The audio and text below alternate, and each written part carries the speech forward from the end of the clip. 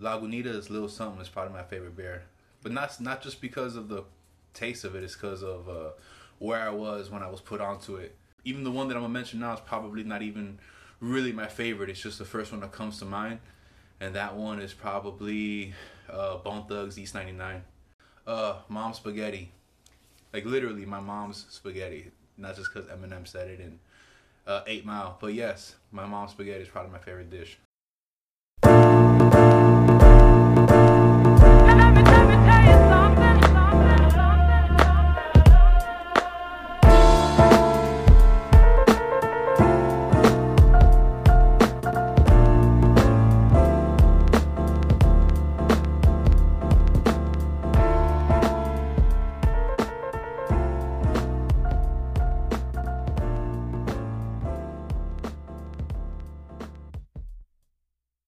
Brews Beats and Eats the podcast. Yes, we're back at it again.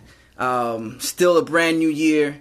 Still keeping things moving. The gentleman I'm with today, who is so humbly allowed me into his abode.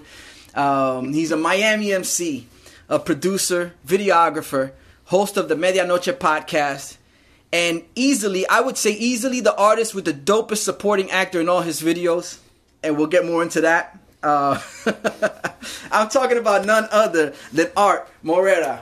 What's up, man? Art, how we doing, sir? I'm good, I guess bro. we could do the initial. Yeah, they'll get that on the microphone. So, sir, Word. Yeah, this is where typically if I know the guest, if I've known the guest for a while, I kind of pepper in spots where it's like, oh yeah, remember when we met? We did this, or when we met, or whatnot. So this is the first time I got to sit down and actually build with you. Yeah. We kind of been shooting text messages back and forth. Right.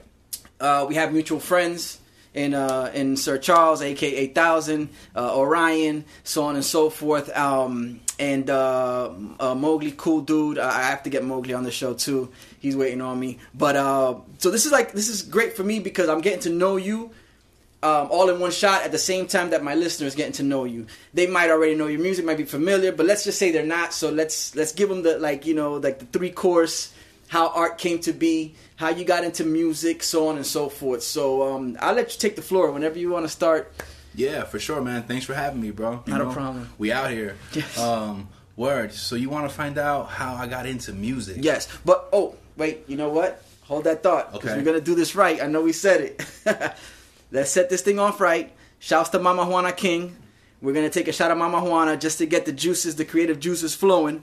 It's your first time drinking Mama Juana? I believe so, yes. Okay, so it's very similar. I know you mentioned Drink Champs. I don't even know if that's a sacrilegious thing to do, is mention other podcasts on your podcast. Not but, at all, man. okay. Shout out to EFN and Nori, bro, for sure. For sure. So this is our version of Tiger Bone, as my friend, as my homie Spaz pretty much dubbed it that. He's like, oh, that's your version of Tiger Bone. So it's pretty much the same thing. It's roots. It's kind of like a rum and honey wine. There's a whole story to it. For those of y'all who heard the Mama Juana episode, you know it's the deal. If you haven't, go back and hear it. But here we are. We're going to take a shot of this to get it going. Salud. Salud. Yes, sir. Oh, you know what it tastes like? What's that? It tastes, kind of has like a rooty cognac, kind of, Okay. Almost like medicine. Yep. Tastes kind of like, is this what our parents was giving us back in the day? It's very possible. That was a remedy in Dominican Republic, and it was a remedy, and they would what they would do is they would cultivate roots, cinnamon, bark from certain trees, and they jam it into an empty liquor bottle. Damn. And then it would develop. They would let it cure, and then eventually dump out what I'm not sure what the fluid was that they would put in the bottle with the roots and whatnot.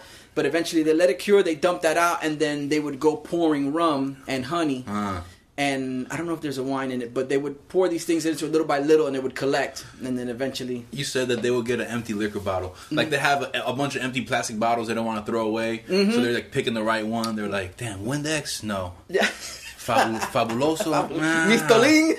I'm not too sure if I want to use that. All right, let's just get this old rum bottle. The rum bottle. It seems appropriate. I think we catch a buzz off of it. What the hell? Damn, if this is the case, then man, our childhood was lit.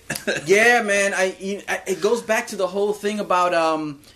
I know once in a while you'd hear about parents rubbing little whiskey on the gums on the kids when they were teething. Yeah. So you could just imagine, man, you're sitting there going, you're teething, you're crying, and then they put that whiskey on your gums, and you're like, hey, what's going on here? Yeah, my childhood is blurry, but I didn't have any idea. That's probably why. That's probably why. Oh, okay. We're completing the circle here. We're putting two and two together and figuring it out. That's funny. But I interrupted you just to get the Mama Juana shots in. I'm glad we did that.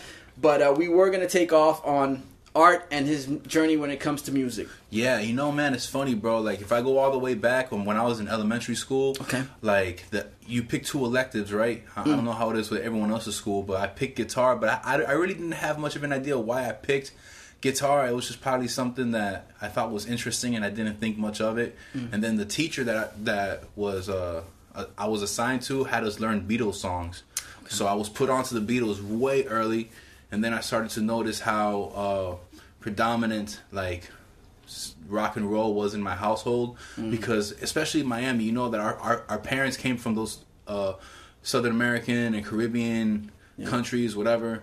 And that Spanish music over there, it transcended over to our household here in America. But they're trying to assimilate into American culture, you know. So then they get put onto the Elvis Presleys and the Jim Crochets and again the Beatles or Creedence Clearwater Revival. You start trying to assimilate into American culture. Yeah. So maybe that's probably why I gravitated a little bit more towards music, because aside from that, I was always an illustrator. I always drew drawings and comic books and stuff, you know. So guitar was my entry into the world of music. But it wasn't really until like middle school when my older cousins had already been onto recording tapes off the radio. Yeah. And that for me that was the late '90s. You know, so we're talking about the Method Mans and DMXs and Mary J. Blige and Big Pun and Dr. Dre. Like, that was the era of hip hop that I was introduced to, and at the same time, to me it was just popular music. I had no idea about no subculture.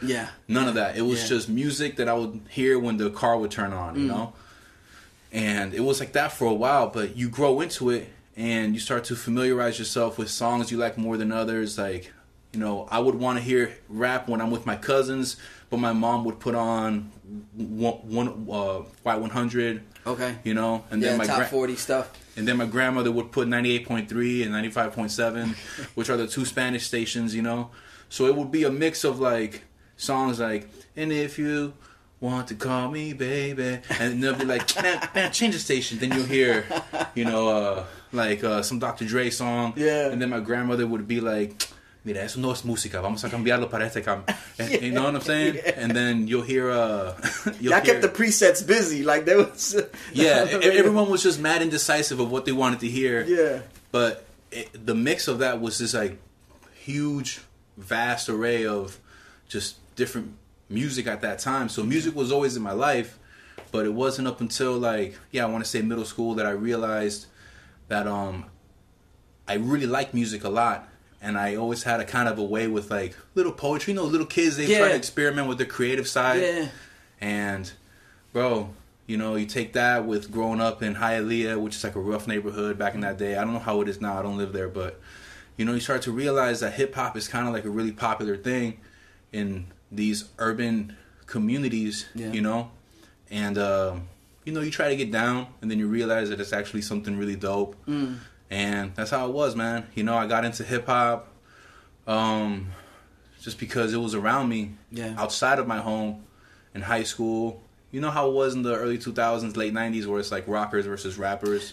That was still going on, because, see, I'm from a couple years before that. Yeah. And I graduated in 93. So, and there was that vibe. It's funny you say that, because that must have lasted for about 10 years, because I remember middle school, 87, 88, 89, and that was the thing too, and it was like all the rockers versus the rappers, and you'd have kids that were listening to Two Live Crew, and then you had kids that were listening to Def Leppard, and those were like the contrasting sides of the argument. But like we tell these stories like it was a civil war, but in reality it's just a bunch of kids that didn't like each other, and like the security guards of these schools must have been like, these fucking kids, bro. But for us, like, we hear like war drums in the background, we're painting our face like the warriors and shit, and it's like, But you know what I'm saying? So true. Like, we tell these stories like, gather around, kids. Let me tell you what happened. And like, they changed the course of history. Like, yeah, like, exactly. also, You know, which is funny because now it's crazy. It's crazy to see how it was so segregated back then with taste in music. You know, whereas now everything is just so blended. You know, everything is a hybrid now. You know, yeah. And it's just crazy to see that transition. You know, it's almost like now people argue about who has depression, who has anxiety. You know, and they try to like and whose is worse? Whose struggle is more real? Yeah, that's kind of like the dividing factor now. Who suffers from mental health issues and who thinks that they're perfect? You know. Yeah. So it's interesting how it went from. There's parallels between. Yeah. Like, people are always gonna find reasons to be on opposite sides of the fence. In other words. Right. You know. But the side of the fence that I was on hip hop. Okay. But I low key always loved rock music again, you know? Yeah. So like when a band like Linkin Park started coming out, or like Incubus was really popular or whatever, and I'm here trying to show my hip hop homies this music, and they're looking at these guys, they're surface level, like faking it or whatever. Yeah. And I just never identified with just shutting out other genres of music. I've always just been an overall lover of music, you know? Okay. But I got down with rap more. Even though I learned the guitar when I was a kid, I never excelled in it. Yeah. Past like the only song that I would play all the time was "Stairway to Heaven." Okay. And like that's it, you know. Yeah. Then I'll watch Wayne's World, and he'll try to play the Stratocaster, and he'll try to play "Stairway to Heaven" in the guitar store, and the guy would point at the sign. No stairway. Denied. You know. So it's just these little, you know what I mean? Yeah. But yeah, man. I mean. I'm going all over the place with. I'm not speaking chronologically of how I got into it, but that's essentially how it was, man. I you know, got into hip hop from middle school and high school, and you grow. You know, you find out that those songs on the radio are actually from really talented artists, and then your homies put you on to what's not on the radio from the early internets and the skate videos and. Tony Hawk video games had an A$AP Rock song. You don't know who the hell this A$AP Rock guy is, and you find out who he is, and there's a whole other subgenre in that direction. Yeah. So it's like opening up a door to a whole other section of the building that you didn't realize was there. We're like, oh, there's a whole other wing here. Yes, exactly. And then you get into the Def Juxes and all that other stuff. Yeah, correct, yeah. It's kind of that's a story timeless. That's a timeless story, or it happens through generations. Because I could echo those sentiments and find myself. I could remember finding myself in the same spot where I was like, this radio stuff is pretty cool. Yeah. But then when somebody played, you know, here in Florida, somebody played "KRS One's My Philosophy" to me, and I was like, oh, wait, what's this? Yeah. Like, what is this? Like, and then you'd go to the radio, and it's like, all right, they're not playing it on there.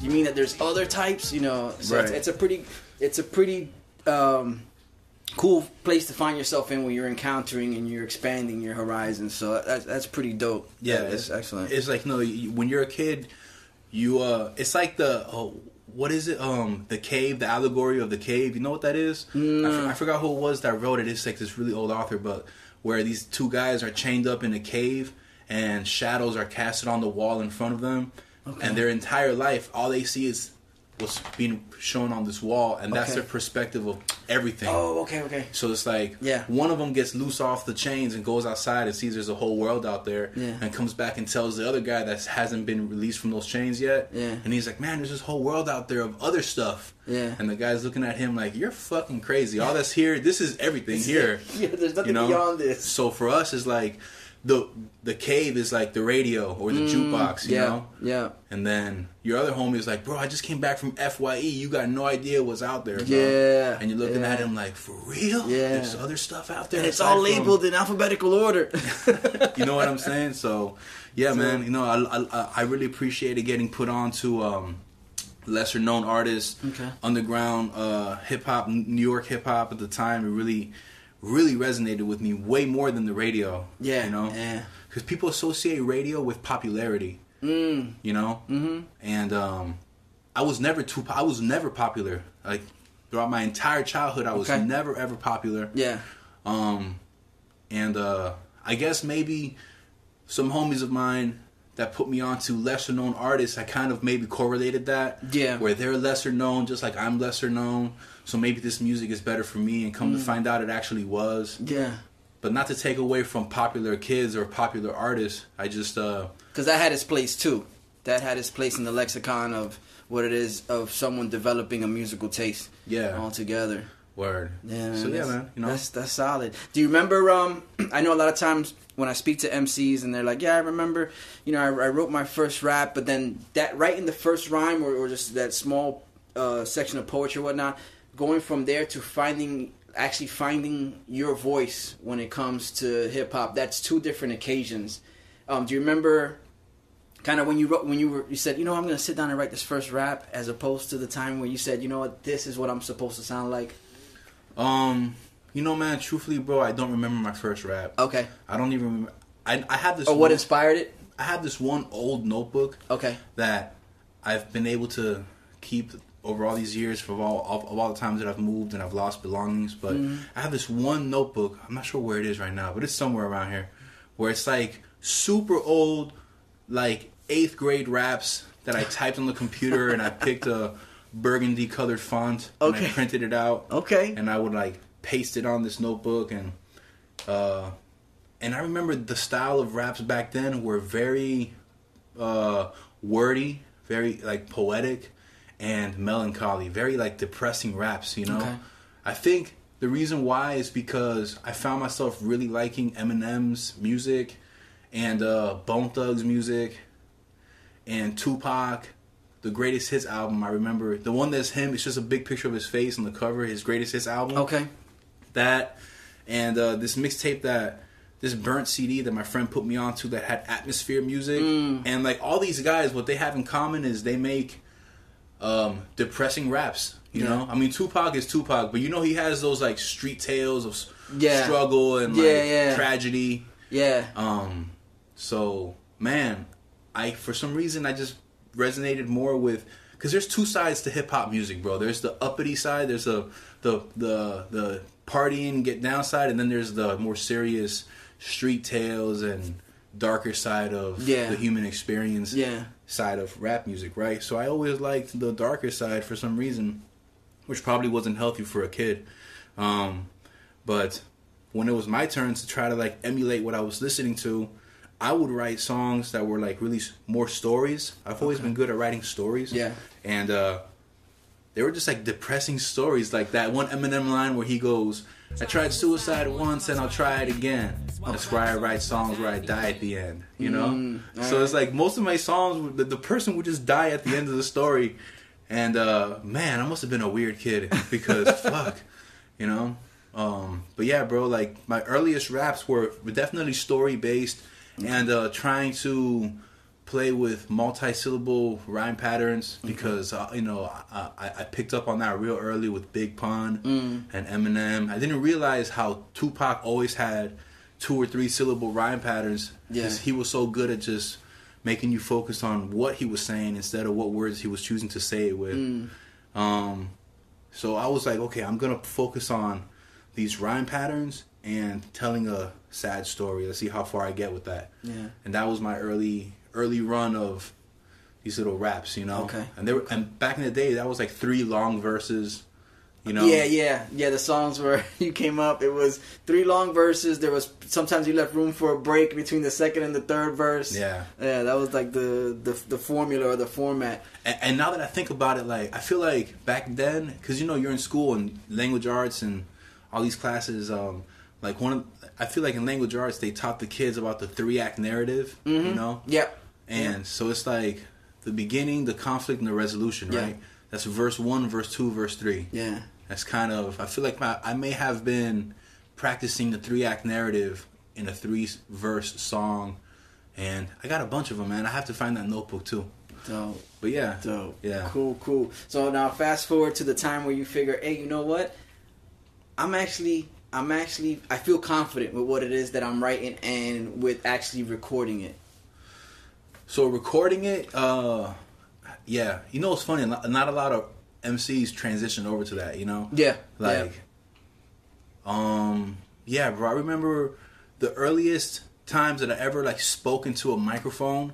I was living in Hialeah, and actually the first time that I ever spoke into a mic ever was, the high school that I was in, Barbara Goldman, senior high school, like, they saw that there was a good little crowd of, like, rappers, you know, of MCs. Yeah. So they're like, oh, let's throw an MC battle during lunch, which was the first time that I ever spoken to a mic in my whole life, right? I signed up, and I get on stage, and mind you, this is in front of the whole school, okay? I'm in ninth grade. Yeah. This is in front of the whole school. All the girls that I had a crush on were all sprinkled all over the place, right? And I speak on the mic, and that's when I realized that I had no idea what projecting your voice was like. And you definitely get the butterflies because you're in front of literally the whole fucking school. Yeah. And needless to say, I definitely did not do good on the first battle. Yeah. And the guy that I battled was this kid named Demetrius. I don't know where he's at, but I'm so thankful that he like wiped the floor with me in this battle, because he said this one super like corny but effective line that the audience went stupid. And yep, I lost. And then I remember the girl that I had a crush on at the time was really cool with me before I got on stage. But then right when I got off stage, I was like, damn, I lost. And she's like, yeah, I know. And this other kid put his arm around her, and they walked away like a movie. And I'm just there like, fuck. You couldn't write that. I'm like, damn, dude. I'm like, this is what hip hop's all about? Yeah, I'm like, shit, Eminem, I feel you, bro. Fuck. So then, like, I remember, man, I spent from that day forward, the whole end of that year and the whole summer, like how Kanye West made 5 beats a day for 3 summers. Okay. You know? I went to like rap boot camp in my head, you know? And, man, I freestyled like hours and hours a day. Just it consumed my whole life. Wow. You know? And then by the time that I went back, I was significantly better. Yeah. You know? Yeah. And I became like the best battle MC in that school, right? Again, we tell these stories like it's Civil War, but we're talking about high school, you know? Yeah. So, like, from there, I would go to like hip hop shows, and I would get on the mic and I would rap on stage, and I would just be winning battles. I would lose some every now and then, but my ratio was much higher from then on. Yeah. To the point where I went like I would say like a whole year and a half without losing one battle, but I would battle like every day, right? And that's when I was like, man, let me try to record a song, you know, which is where we're at now. I'm in the studio. Yeah. So this dude named Gels, right, in high school. Shout out to Gels. He was living like obviously with his family, and he had one of those little plastic mics. It's like a plastic stick. Those desktop mics that like, yeah. I know what you're talking about. Yeah, it's just usually sit it on top of a disc. It's like a little bass. Yeah, a little bass. It's like a stick. It looks like an old pen or something. And that was the mic. And then we would put the headphones on, and I would rap. I think it was like an Acid, some program named Acid or something. Yeah. And I listened back, and I'm like, whoa, this is what the fuck I sound like, you know? And bro, I recorded like 3 or 4 little tracks, and I burnt them on a CD, and I walked around with that shit like it was like straight out of Compton, bro. Yeah. You know, I showed everyone, yo, this is me, and they're listening to it, and you imagine to a kid, it's not like you're listening to a good song. You're just listening to a song that's not common back then. Yeah. Like now, everyone has a home studio, and kids be dropping mixtapes like before they graduate high school, you know? Yeah. But back then, it was not as abundant as it is now. So I would show everyone these little tracks, and I listen back to them now, and I'm like, oh shit, you know, man, like, not bad. You know, compared for to what it was. Yeah, for what I'm talking about, like you know, pre-production, like you said, pre-technology, where cats could kind of freak stuff, even if they don't know a lot about engineering, they could kind of like clean stuff up. Yeah, you didn't have that back then, and even still, you were kind of you were taken back at the fact that it didn't sound as bad as you thought it did. It really did not. And there's something about that too. Like there's some early Eminem tracks that they don't sound mixed. They don't sound. They're very low fidelity. Yeah. And there's a charm to that. Yeah. You know? Yeah. So I listened back to those old tracks, and I'm like, damn, you know what, man? Not bad. It gave me enough encouragement to not quit. Okay. And keep recording more and more little rough tracks. And it wasn't until after high school that I got into this group where that was my first time in a real studio, right? Okay. And I mean, are you trying to get into that? Or? We could do that though. Yeah, we could do that. That's fine. My bad, because I can keep going. I'm not trying to. It's cool. I'll let you know. I'll let you know when we can bounce to the next thing. But you're good. You're good. Well, long story short, man. Like, shout out to Jesse and to Q, which was and Eddie, which we were in a group called DMG. Okay. And they, I guess, were much more industry savvy than I ever was, especially back in that day, where they knew who to look for and how to get in contact with them and get into their good graces. And we got into the studio with this dude named Drop, right? And Drop, for people in Miami that aren't familiar with who Drop is, he is a super engineer, right? He works a lot with Fat Joe, with Khaled, and just that whole, definitely the industry, but more so those guys that I mentioned, right? Yeah. And I remember we pulled up to his crib, and his studio, his studio was in his house, but it was very much like there was a booth with padding, there was the faders, and Fat Joe would record there, right? So there was a mural on his wall of like Terror Squad. It was Big Pun and Fat Joe up top. Then you had Tony Sunshine and Cuban Link and Remy Ma, and that was the first time that I was made aware that, you know, I'm not sure if you know, but you know, Terror Squad had that fallout, and Fat Joe was and Cuban Link. Yeah, they were at Edens. Yeah.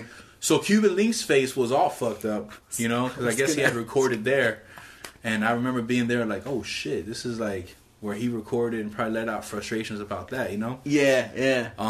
And I remember like rapping into that mic, and it sounded so much better than what I had been used to, that it was intimidating, you know? Yeah. Because like we associate low quality mics with being able to get away with imperfect deliveries, because it doesn't even sound that good overall anyway. Yeah.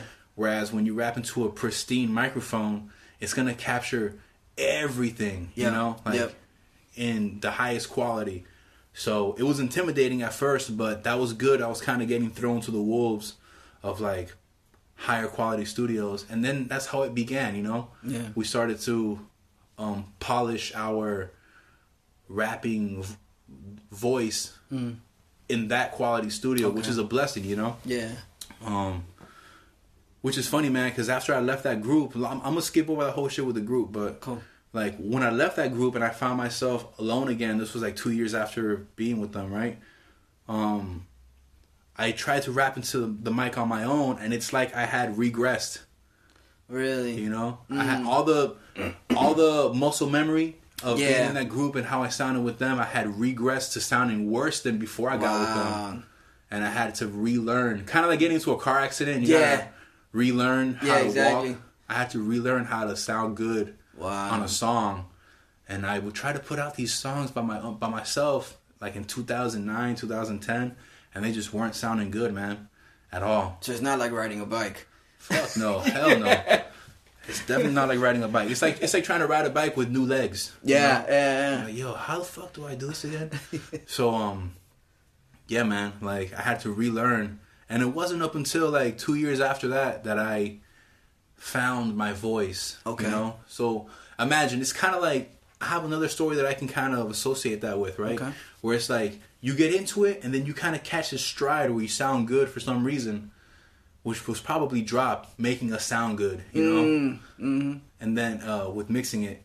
And then you leave the group and you realize that it's a lot more difficult to sound good on a record, and you have to relearn that. Whereas like when I was learning how to skateboard, I first got on it, and before I knew it, in like 2 days I was popping ollies.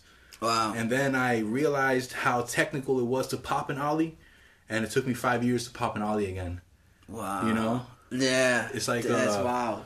That's wild, because it's kind of like, I say a lot of times, it's like once you start to analyze something, like every detail, you can become paralyzed by it. You're like, oh, wait a minute. It's a, you know, as opposed to you just doing it, like carefree or flowing, and not taking into consideration what it is that goes into it, just out of out of muscle memory, just doing it, you know. Yeah, like I overcomplicated the analysis of it, and then it just threw me off for years. And then after a while, you just kind of like, little by little, you find yourself getting to that groove again. Yeah. And you know, shit. Dope. But the way I sounded on my own, I don't sound the same way as I did when I was with that group. Yeah. You know, I kind of like... a noticeable difference. Yeah, I found myself, I truly found myself after leaving that group, you know? Wow.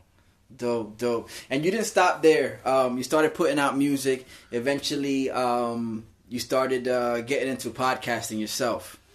Way later. Yeah, for sure. Okay. Wait, did videography and photography happen before podcasting? Absolutely, man. Okay, let's get into that. Yeah. I mean, long story short, bro, like, if you don't have a label backing and you don't have a budget, you realize how expensive it is to be a functioning artist, you know? Yeah. You want quality stuff that costs money. So after I put out like my first tape and I'm like, okay, I need a music video, and I hollered at some videographers based out of here, Miami, like how much they would charge to do a video for me. And the money that they charged, even though it was like pennies compared to what a major label pays for a video. Yeah. It was way more than what I could afford. Yeah. And then I just did some math. I'm like, what he's charging me for a video, I can just buy a camera with it. Okay. And I didn't like the idea of like not being able to afford a music video. So, damn, if that's one video, I gotta put out a music video every couple months. That's way too much out of my budget. Yeah. So I was like, man, I'm just gonna get my own camera and maybe I can film myself. Which is true, but it's also not true because you need someone to hold the camera, and you need someone that knows what they're doing. Yeah. For the to camera capture settings. what it is that you're looking for. Yeah, you're not just paying for the camera, bro. You're paying for the craft. You know? But that wasn't what I was thinking at then. I was just thinking I was being finessed by some guys that probably didn't even believe in me. They just wanted to get some money out of me and just pump out a video and that's it, right? Yeah. But that's the way I don't agree with that thinking so much now as I did back then. But yeah, I ended up getting my own camera, and then I had to go on YouTube and look at all the tutorials. And it's so funny. I've spent so much more money on camera gear than I ever did on music gear. Wow. You know? Wow. Music gear is your mic, your studio setup, and maybe some plugins, and like that's it, right? But with camera gear, you need the camera, at least one camera, at least one or two lenses, the lights, this and that. It's just so much more that goes into the visual side of things. Yeah. That man, it's like I look back at how much I've spent on camera gear just to be able to create good videos. And even then, those videos were mad DIY. Yeah. Like every shot was shaky. Okay. Some shots weren't even in focus. The color grading was all over the place. But we made it work, you know. Like you justify bad work with calling it artsy. You know.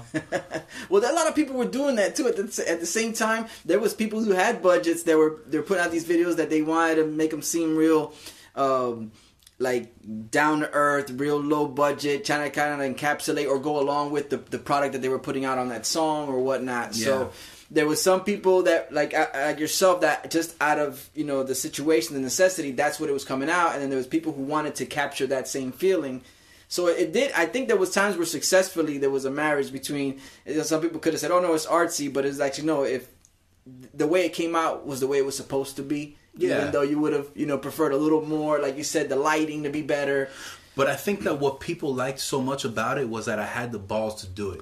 Yeah, that goes a long way. That's what people, I believe, because like you look back on it and it's like it's not even that crazy, but the fact that I was so confident in doing it sold it to the people, Yeah. Because man, after a while, I was like, okay, I came out with like 3 or 4 music videos for my first couple original EPs, but I also did some more creative things that no one else was doing at that time, at least on my side of this, of no one in Miami for sure, and I don't really think anyone in underground hip hop at the time was doing it either that I wasn't aware of. Where like, man, I put out on my second EP a short film.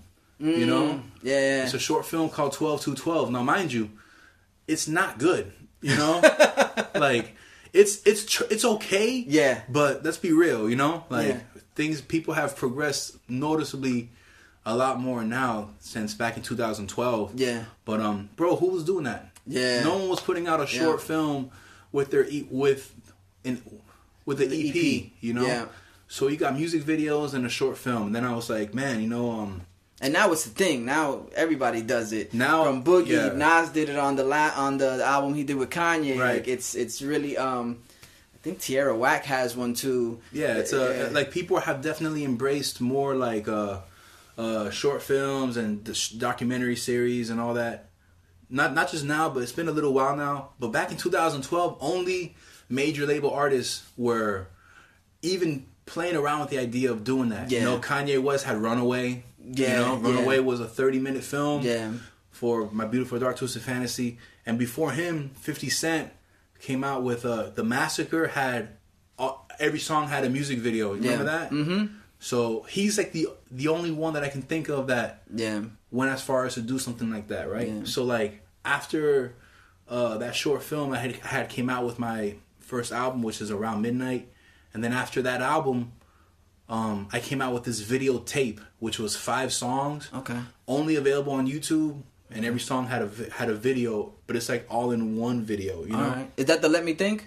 Let Me Think is another videotape that came way later. But, but I'm saying I started to kind of really put my music to more visuals in unconventional ways instead of just the standard one music video, one vlog, one behind the scenes video, and that's the campaign. You know? And just take my word on the rest of the the product that I'm putting out. You're gonna want to get this instead of actually putting visuals to everything where people are like, oh yeah, no, and then it kind of grows the fan base. Yeah, because you know, man, you're sitting. It's not just because I had the gear, but you have to have the courage to do different things, bro. That people are gonna clown you for. People might steal your ideas, which that's happened to me a good amount throughout my career. Yeah. Where people, you know, took what I was doing and did a more polished version of it. Yeah. So I found myself being like a prototype, if you will, of like unconventional forms of media to support your music. Yeah. You know, not to say that I was the first ever, but the first on my scale that was willing to do it. You know what I mean? Yeah, yeah. So and that's okay. You brought up the podcast, right? Like, you know, man, like with the video gear that I had invested in, right? Yeah. Shout out to DJ EFN, and I've told the story a couple times, but long story short, like I had hollered at him. I was like, "Yo, I got this gear. Do you need an extra cameraman?" You know, which this is on the set of Drink Champs. On the set of Drink Champs, right? Because this is the thing, right? Like, you know the movie Rocky? Yeah. Where like he tells Mickey that he'll sweep the floors just so he can be around it. To me, sweeping the floors is holding the camera, and the gym is hip hop. You know? Yeah. So you got EFN, who has been a solid dude all the years that I've known him. But I didn't really get down with EFN until Drink Champs. Prior to that, I would just see him at some event here with Mayday or Recognize or Garcia. Yeah. Right? But and he's always been cordial, but we never really built on anything, right? Okay. It wasn't up until Drink Champs that I was like, yo, listen, I can provide some type of value to you in exchange for letting me get down, you know? And he's like, yeah, come through. So I started to, like, the first episode that I filmed for them was the Snoop Dogg episode. Wow, okay. You know? So imagine that was like my first taste of classic hip hop. Yeah. Being in the room of something classic, you know? But I saw the way that they were doing it. Like, Hazardous Sounds would show up, right? Shout out to Hazardous Sounds. He'll show up with like a big duffel bag on wheels, and in it was the preamp, the mics, the cables, the headphones, everything, all the equipment, and they'll like set up on whatever table was in the room. You know, I remember in that Snoop Dogg episode, it was a hotel room. You know, so they had to move shit all over the place to kind of create the set. You know, wow. And but I saw the way that they were doing it, and I really soaked all that in, you know? Yeah. They'll set up everything. They'll set up the lights, all the bottles, the banner in the back, and just wait for Snoop to show up. Yeah. And then, you know, Snoop was taking a long-ass time, too. He was, like, taking mad long. and it was really quiet. And EFN was like, "Damn, what's up? Y'all gotta say something." But it got to the point where they were so tired of waiting that they just stood there quiet, waiting for Snoop. So I went into my book bag and I brought out my Beats pill that I would always carry with me. Yeah. And I synced it up. And I went on Pandora and I went on a Snoop Dogg radio station. Okay. And they started to play all these West Coast tracks. Yeah. And it just started to kind of, set the tone for the, create the mode for Snoop. You know what I mean? Yeah. And man, it kind of, everyone started to feel a little better. People started joking and laughing again. Yeah. And man, I saw what it was like to set up a podcast. So like 15 episodes later, I was like, bro, I had gotten arrested, right? Okay. Which is which you speak about a little bit. You touch a little bit on episode 40 for Yes. those who want to check out the Medianoche podcast and get a little bit of it too. yeah. Long story short, which is I'm not gonna get into that because I don't want to do it. I don't want to do the injustice of like just not telling the story correctly. Understood. But long story short, I stopped working with EFN. Okay. But he's still the homie. Yeah. But I stopped working with Drink Champs for a couple reasons. And because I had some real life stuff that I had to deal with. Yeah. And when I came out of prison, right? Mm-hmm. And I came back to Miami, I noticed how people that were my friends, they have their own lives, And I would like, imagine you come back from prison, you come back to your hometown. Because I had to do a little bit of time in Missouri, and you come back and you're just like mad lonely because all your homies are doing their own thing, whatever. I was working an overnight shift at a hotel, so I didn't really have much of a window to kick it with people. Yeah, and I started to reflect on like, damn, bro, like over the years, the Miami hip hop scene had dispersed. Yeah, and it's not no one's fault specifically, but people get older, they get families, they jumpstart their careers because their music wasn't working out. Yeah. So like, less and less people would come to these hip hop jams, or like new people would come that weren't in the same alumni as the crew you were kicking it with. The class you came up with, yeah. So that's why, like, for example, guys like the Vice City Cypher, H2O, and Charlie Fast, they made it a point to string together older heads with the newer heads, right? And really create this sense of like history, and because H2O is like an encyclopedia of Miami hip hop. Okay. So whenever he'll like throw in events, he'll like try to archive as much information as he could, so that one day we can look back on it whenever you chop it up with him. Yeah. And I was like, you know what, man? Like the Miami hip hop scene that I grew up in, no one's really talking about it no more. But everyone's still here on on Facebook, Okay. So I was like, bro, you know what? No one's really talking about it no more. And also, I'm putting out all this music, and I don't have a publicist. And publicists get you interviews, like how we're doing right now. Okay.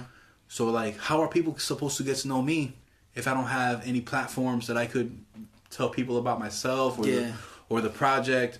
So it made sense for me to like combine the two.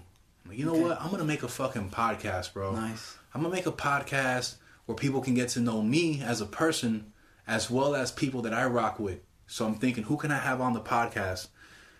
And the only people that I know are in the hip hop community anyway. Okay. That I would feel comfortable having a long format conversation with, right? Mm-hmm. That we can both contribute to. So I had on my boy Rev, right? He was episode 1, and we would just talk about what we always talk about, which is he's an MC, I'm an MC, we're both trying to make it. Let's talk about that. Yeah. And then the second episode was my man Ghost, who he's also an MC but an engineer and a producer, and we start talking about that. Yeah. And these hip hop events started to become conversations about up and coming Miami hip hop people that don't have a platform to talk about that. So the Medianoche podcast evolved into talking about up and coming Miami hip hop, which is what the scene was about anyway. Yeah. And you start having cats like the Serums and the Orions and just people that were present from way back in the day. Yeah. When we start talking about these old memories, these old MC battles and legendary moments, and like this guy did a head spin for 45 seconds straight, and this and that people forgot about, you know? And it started to reignite these old memories that people had long crumbled up that paper and put it in the back of their filing cabinet. Yeah. You know? And I started to notice how through the sharing of these episodes, people were starting to kind of reconnect. You know? Yeah. It's like tightening up the scene a little bit, if you will. And I thought it was really dope, man. Like, nice. It kind of was training for me to how to talk in an interview. Because Jay-Z has this one line where he goes, and my interviews are hotter, you know? Okay, yeah. And I always wanted my interviews to be dope. Yeah. Because back in 2012, my interviews were mad too cool for school, you know? Okay. Like, very bland and mundane and just boring to sit there and listen to me talk about nothing interesting, you know? Yeah. Man, you know what? I'm going to say some crazy shit. That's still true, but much more entertaining to sit there and listen to. A little more captivating. Yes, yeah, thank you. You're drawing people in. Yeah, and then come to find out, other people in South Florida, they have crazy stories, bro. People be out here living crazy lives, bro. Yeah.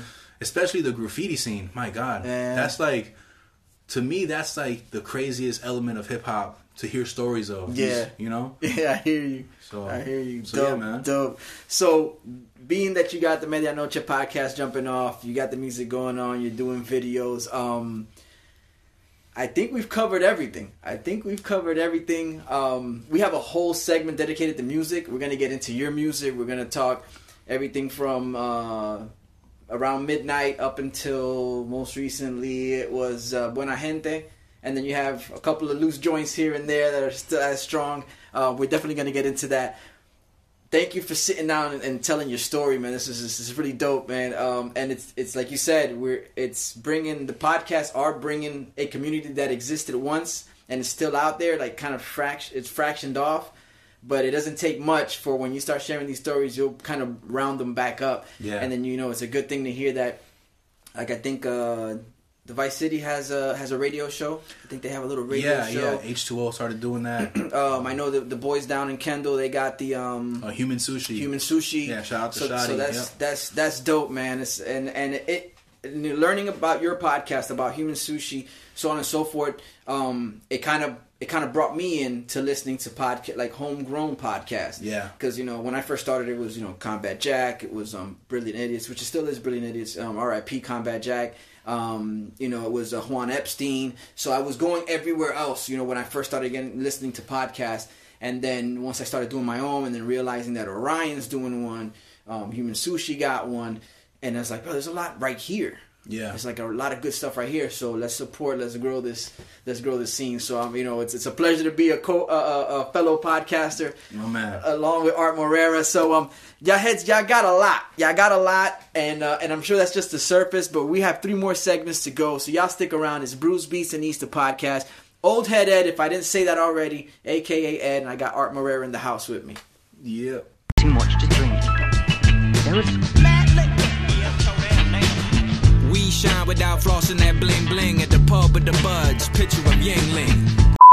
Brews, Beats, and Easter podcast. Yes. We're in the second segment. Art's still here with me. This is the segment which we've dubbed the Brews segment of the podcast. This is where my guest has the pleasure of sampling 4 different beers, which I provide for them. They'll taste the beer. They'll give me their thoughts.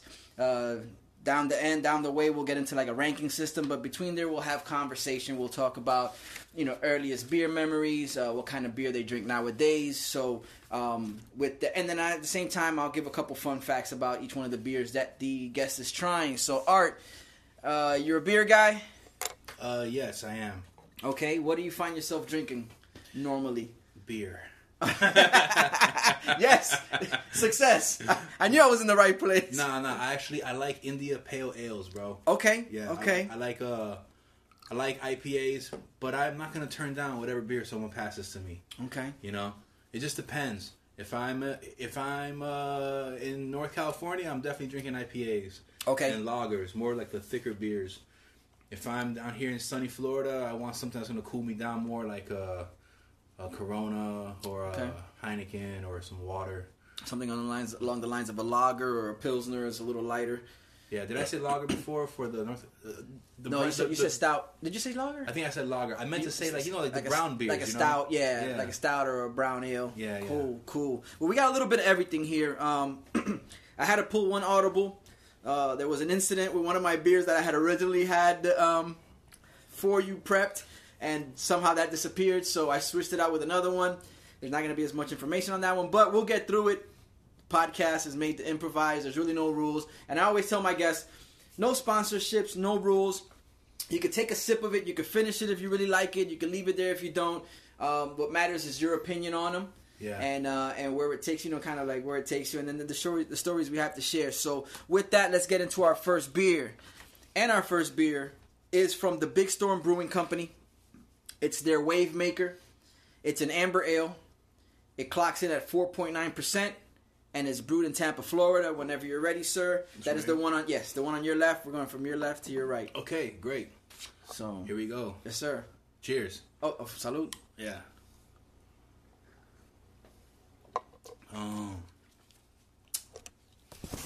It's good. Okay. Okay. All right, next one. No. he puts it back in the flight. Puts it right back. Oh man, no, it's good. It has an interesting taste to it, man. Okay. Let's see. Yeah, I like it. Okay. We went from good to like. Nice. Yeah. Okay. That's what's up, man. Dope. Thank you. I'm not sure how to explain why I like it because I'm not you know those guys that they smell the glass and they like swivel it around. Yeah, and they'll tell you about aromas and Yeah. the type of hops. Oh, I'm getting a mosaic hop in here, and we're not that. Yeah, like me trying to fit in with that conversation would be like, it tastes like beer, and beer. I like it. And I'm getting a hint of. Anybody else get the hint of beer in this? Yeah, it's very beery. beery. I'd buy it. I'd be like, yeah, that's good. Mm-hmm. That's good, man. With like that, earliest beer memories. Earliest beer memories. Maybe the first time you tried one, the first time you actually enjoyed one. I know that's two different things for most people. No, I got you. Because when you sneak a beer at a party before you're 21, you're not really enjoying it. You're getting away with it. Yeah. That's excellent. Excellent. Yeah, like the first beer memory that I have, the earliest one that I have has got to be maybe with my dad, bro. Okay. You know, my dad sat me down and it's like, here, try this. This is beer. You know. Yeah. Let me tell you about my friend beer. Yeah. And I remember being like, oh, this is it. I liked the flavor of it. Yeah. But I did not know what being buzzed was like, Okay. And it wasn't until later that I found myself kind of goofing off a little bit. Come to find out that was, from sharing a couple brews with my dad, Okay. And it reminded me a lot of my childhood. I don't know why. I think it was probably because of all these, the whiskey on my teeth that we talked about earlier. It brought back these deep hidden memories. Oh, this is... You couldn't quite figure out where they came from. This is nostalgic in some way. Yeah. No, this is good, man. I like it, man. Dope. Yeah, for sure. I can see myself drinking this at the beach or something. Okay. Yeah, that's cool too. I mean, situation. I know I've spoken to people in the past, and they told me, yeah, there's beers like you said. Every situation, I can see myself drinking it at this point, or I can see it, and then you get the whole, I ain't never drinking this again. This is bad. But really, okay. Yeah, that's the first one there. Big Storm Brewing Company out of Tampa. They've got like 3 locations on the west coast of Florida. There. Cool. I went to the one in Sweetwater. Real nice spot, big spot. Nice. Like very impressive brewery. And that's where I came to know that one. And I enjoyed it. I figured, let me see somebody else enjoy this. So, cool. Let's get into that next one. Now, this is the curveball. This is the 100 Years beer. And I'm probably calling it the wrong name. But the last episode I had this beer on there. It was the lager version. This is the black or the dark version of the beer. Okay. It's 100 years because the equipment they use to brew the beer has been around for 100 years. Oh, okay. Not necessarily the contents of the glass bottle. Gotcha. So that's what we got going on there. Whenever you're ready, give it a shot. You know what that reminds me of before I drink it, bro? Mm-hmm. Like, you know in the movie Meet the Fockers? Okay. With Ben Stiller and Robert De Niro. Yeah. And they meet Ben Stiller's parents. Yeah, when they come down to Florida. Yeah, and then his Ben Stiller's dad in that movie is cooking something with a cast iron skillet. Okay. And then Robert De Niro, he pinches some of his food with a fork. He's about to eat it, and then Ben Stiller's dad goes, "This skillet has been in my family for 50 years. Never washed it." You know? He just looks at the food like, Yeah. man, I'm not gonna eat this, you know. So you're saying like this is 100 years, like they've never washed what they make the beer with. Right? Yeah. And you know what? It's funny you bring that up because as someone who still has a home brew kit at the house that I haven't even gotten into, I mean, I kind of read the instructions. I kind of skimmed through the pamphlet. Sanitation and cleanliness when it comes to brewing beer is key. It's like that's the only reason why I haven't cracked it open and done it yet, because I'm like, damn, I'm gonna have to do a lot of cleaning. Like everything has to be pristine because it does have an effect on the beer. The beer could go from being drinkable to like throw it out, Right. if you don't keep everything clean. So Right. I realized it's gonna take a lot more focus and attention than I thought, and so I'm like trying to prepare myself for one weekend where I could sit down and actually work on it. You just like put the manual down, get in your car, and go to the gas station and bring back some Sam Adams. That's it. You That's just- it. Problem solved. All right, bro. Problem solved. The thirst that I have right now is resolved. That's it. Exactly. Okay, yeah, let's try this. Go bro. ahead, This give that is one a go. All right. This is for the sure. 100 Years beer. I like brown beers. Okay. Okay. More than the yellowy beers, you know. Yeah. For some reason I'm looking forward to what this tastes like. Okay. Because, Cool. Well, this one has an alcohol percentage of 5.5. yeah. What else? It's imported through Los Angeles.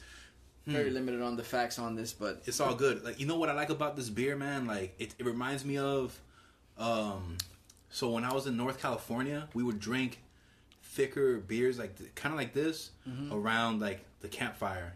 okay. We would be in the mountains, and like the woods in the mountains. Yeah. Like where it gets mad cold. Yeah. And we would gather around the campfire and like, you know, kick it there. This would be the type of beer that would usually be, you know, The go-to, the right one, the right selection for that situation. They're very fitting. Okay. You know, woodland, Yeah.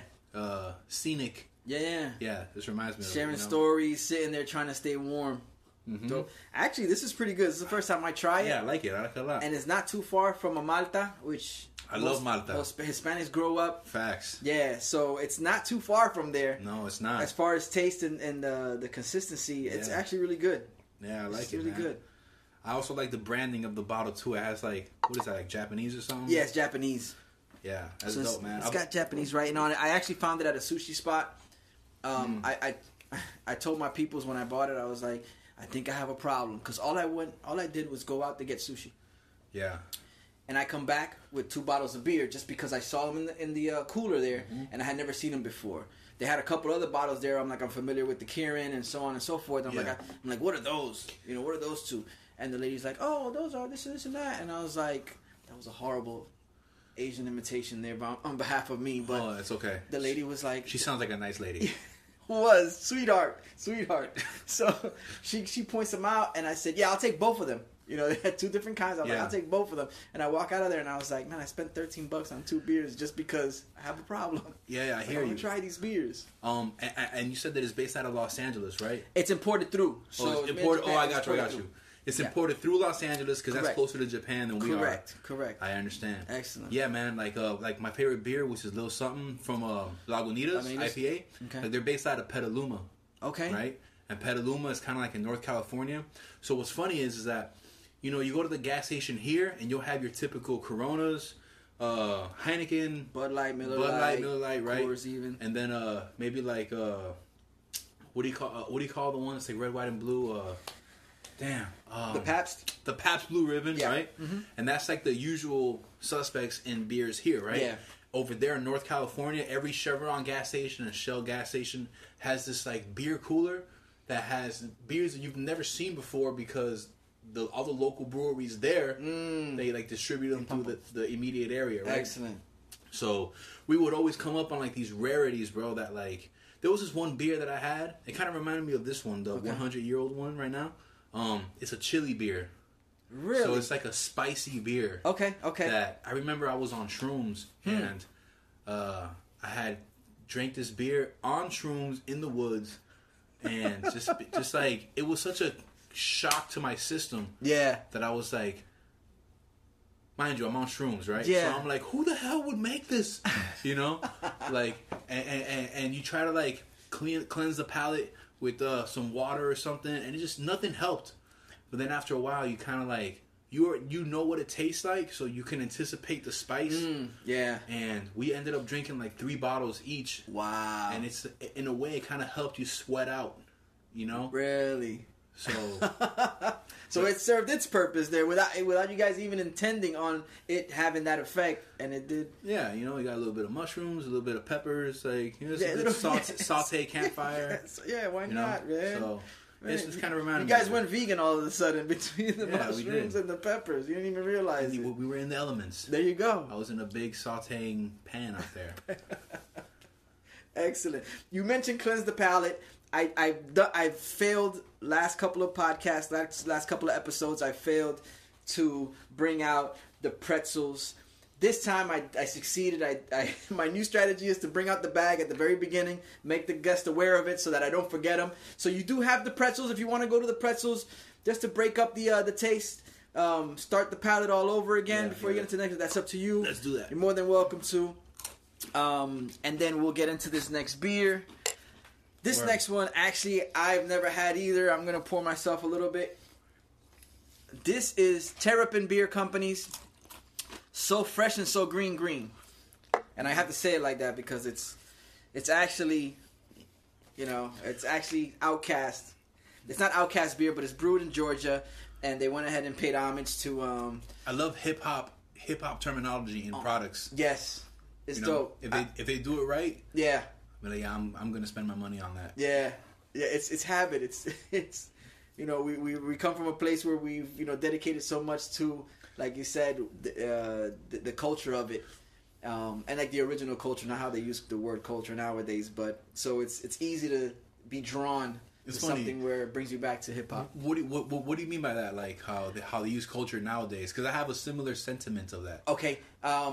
From what I understand, and there's a reason why I'm old head Ed, because there is a disconnect between me and the youth. Really, we don't share the same like there's no similarities. I'm not young at all by any means. I feel young, but we don't have the similar taste in music. So from what I hear, just listening through like either catching clips on social media or listening to other podcasts, a lot of times they use the term for like do it for their culture. It's kind of a way for someone to persuade you to do something that you're not really 100% sold on. Okay. Which when I was coming up, and I'm sure, I imagine it filtered through into the late 90s, early 2000s. It's like you did it for the culture, meant that you did it for the love of hip hop. Like it had a connection to the culture of hip hop, as opposed to nowadays, culture's a blanket statement. That's what I get from it. I'm like, it's like a blanket statement. It's like, oh come on, man, do it for the culture. No. But there's really it's not. There's a disconnect between that culture and the culture that we've come to know, that we've come to appreciate. Yeah, it's like, oh, tell me about this culture. Yeah. That you want me to do it for. Yeah. And it's they can't give you no, a they concrete They probably answer. won't be able to tell you. I hear a lot of do it for the culture in battle rap.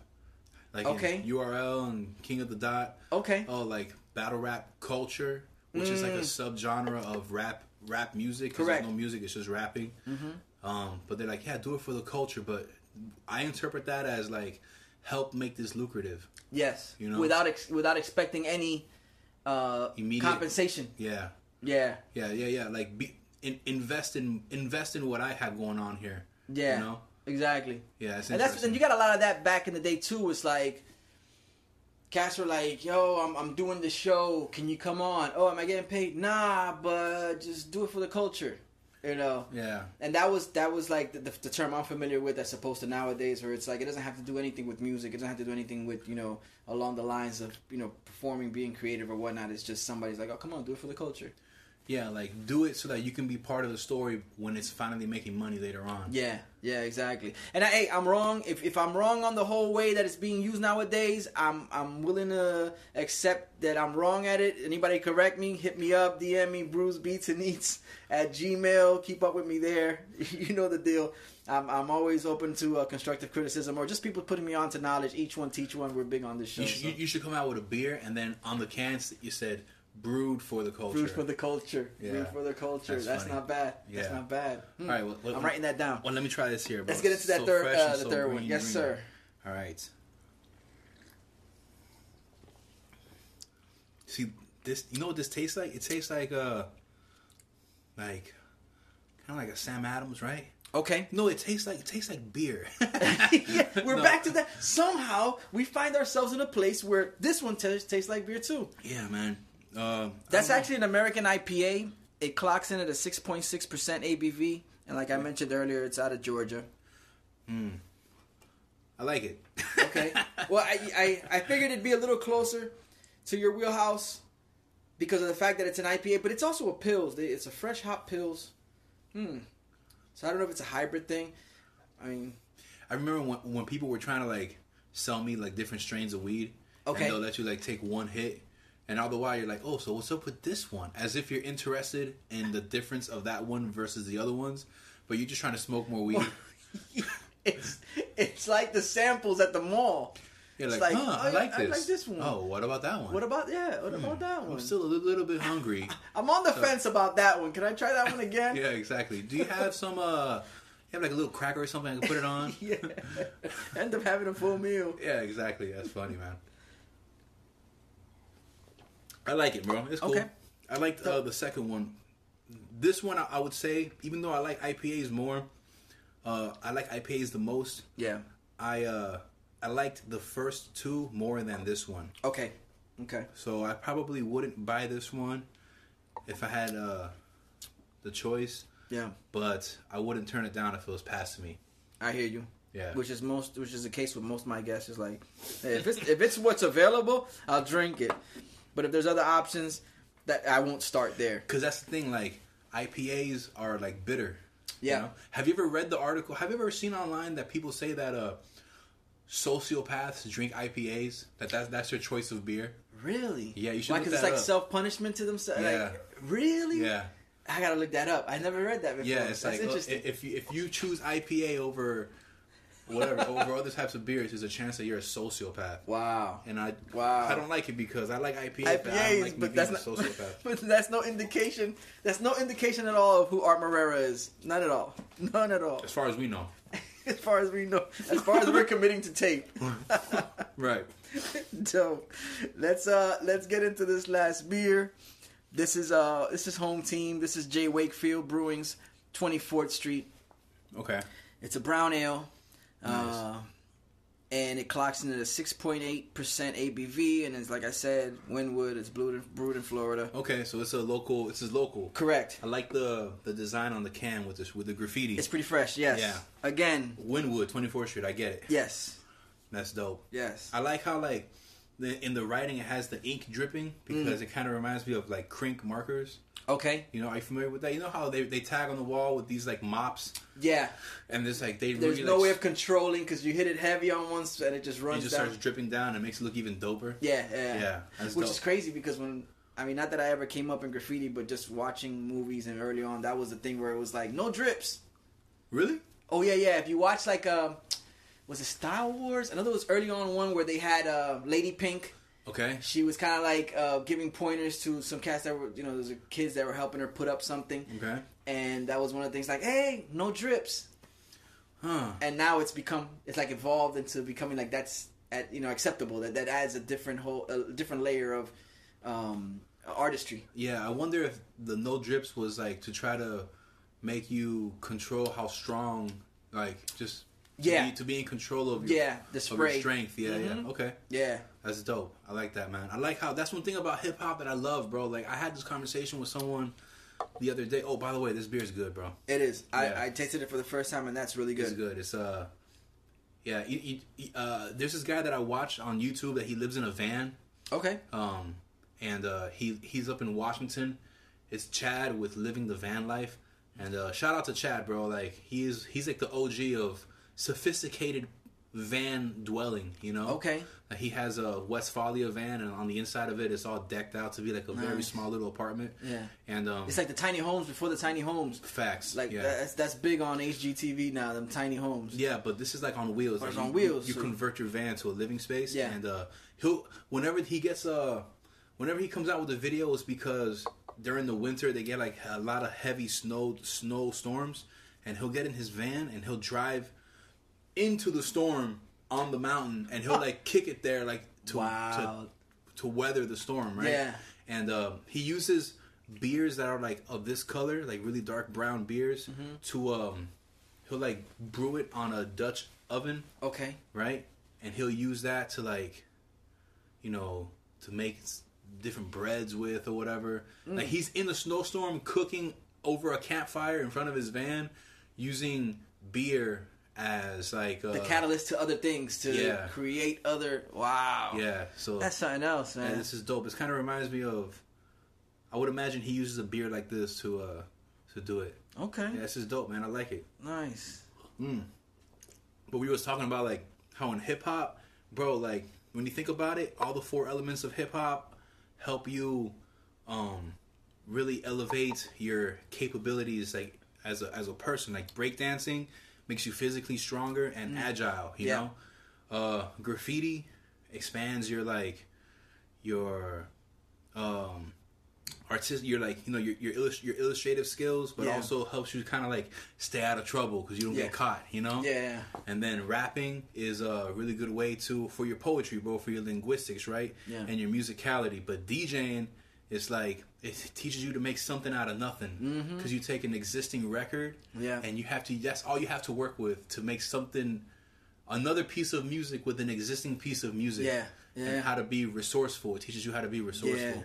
So it's like, I can appreciate how hip hop helps you like elevate your human experience. To just be like a better functioning person, you know? Yeah. So like when I see, I know that it sounds like I'm delving into it too much, but when I see like this brand of beer with 24th Street, and it just has some tagging, to me, what I see that is like entrepreneurship, bro. Like hip hop heads that, you know, that just wanted to become entrepreneurs with like, and it's showing their influences, and quite possibly they use these 4 elements to get them for them to get to where they are now. Yeah, and it's kind of like a paying homage. I know for a while, you know, it was, you know, early '90s, mid '90s. It was not commercialism. You know, like, stay away from commercialism. EPMD had, you know, keep the crossover. Like, nah, we're not going commercial. And there was a lot of that, like, you know, the big brands, Pepsi. As soon as Pepsi and Coke started incorporating, it's like, they've gone commercial. Now they're adding hip hop to sell a product.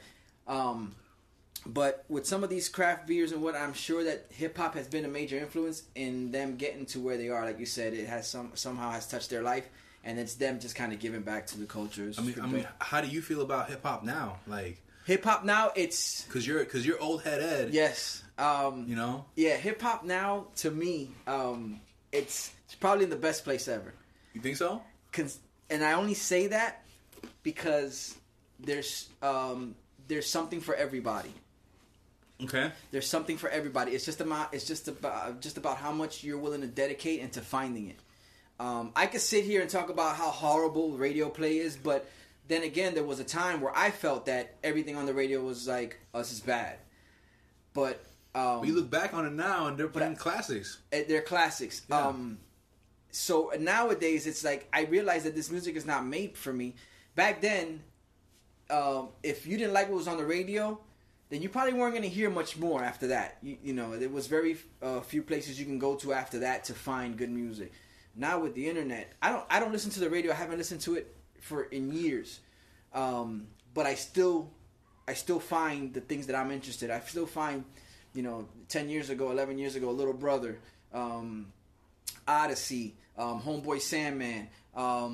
It's out there if you find it. If you plug in, if you tune in to certain outlets on the internet.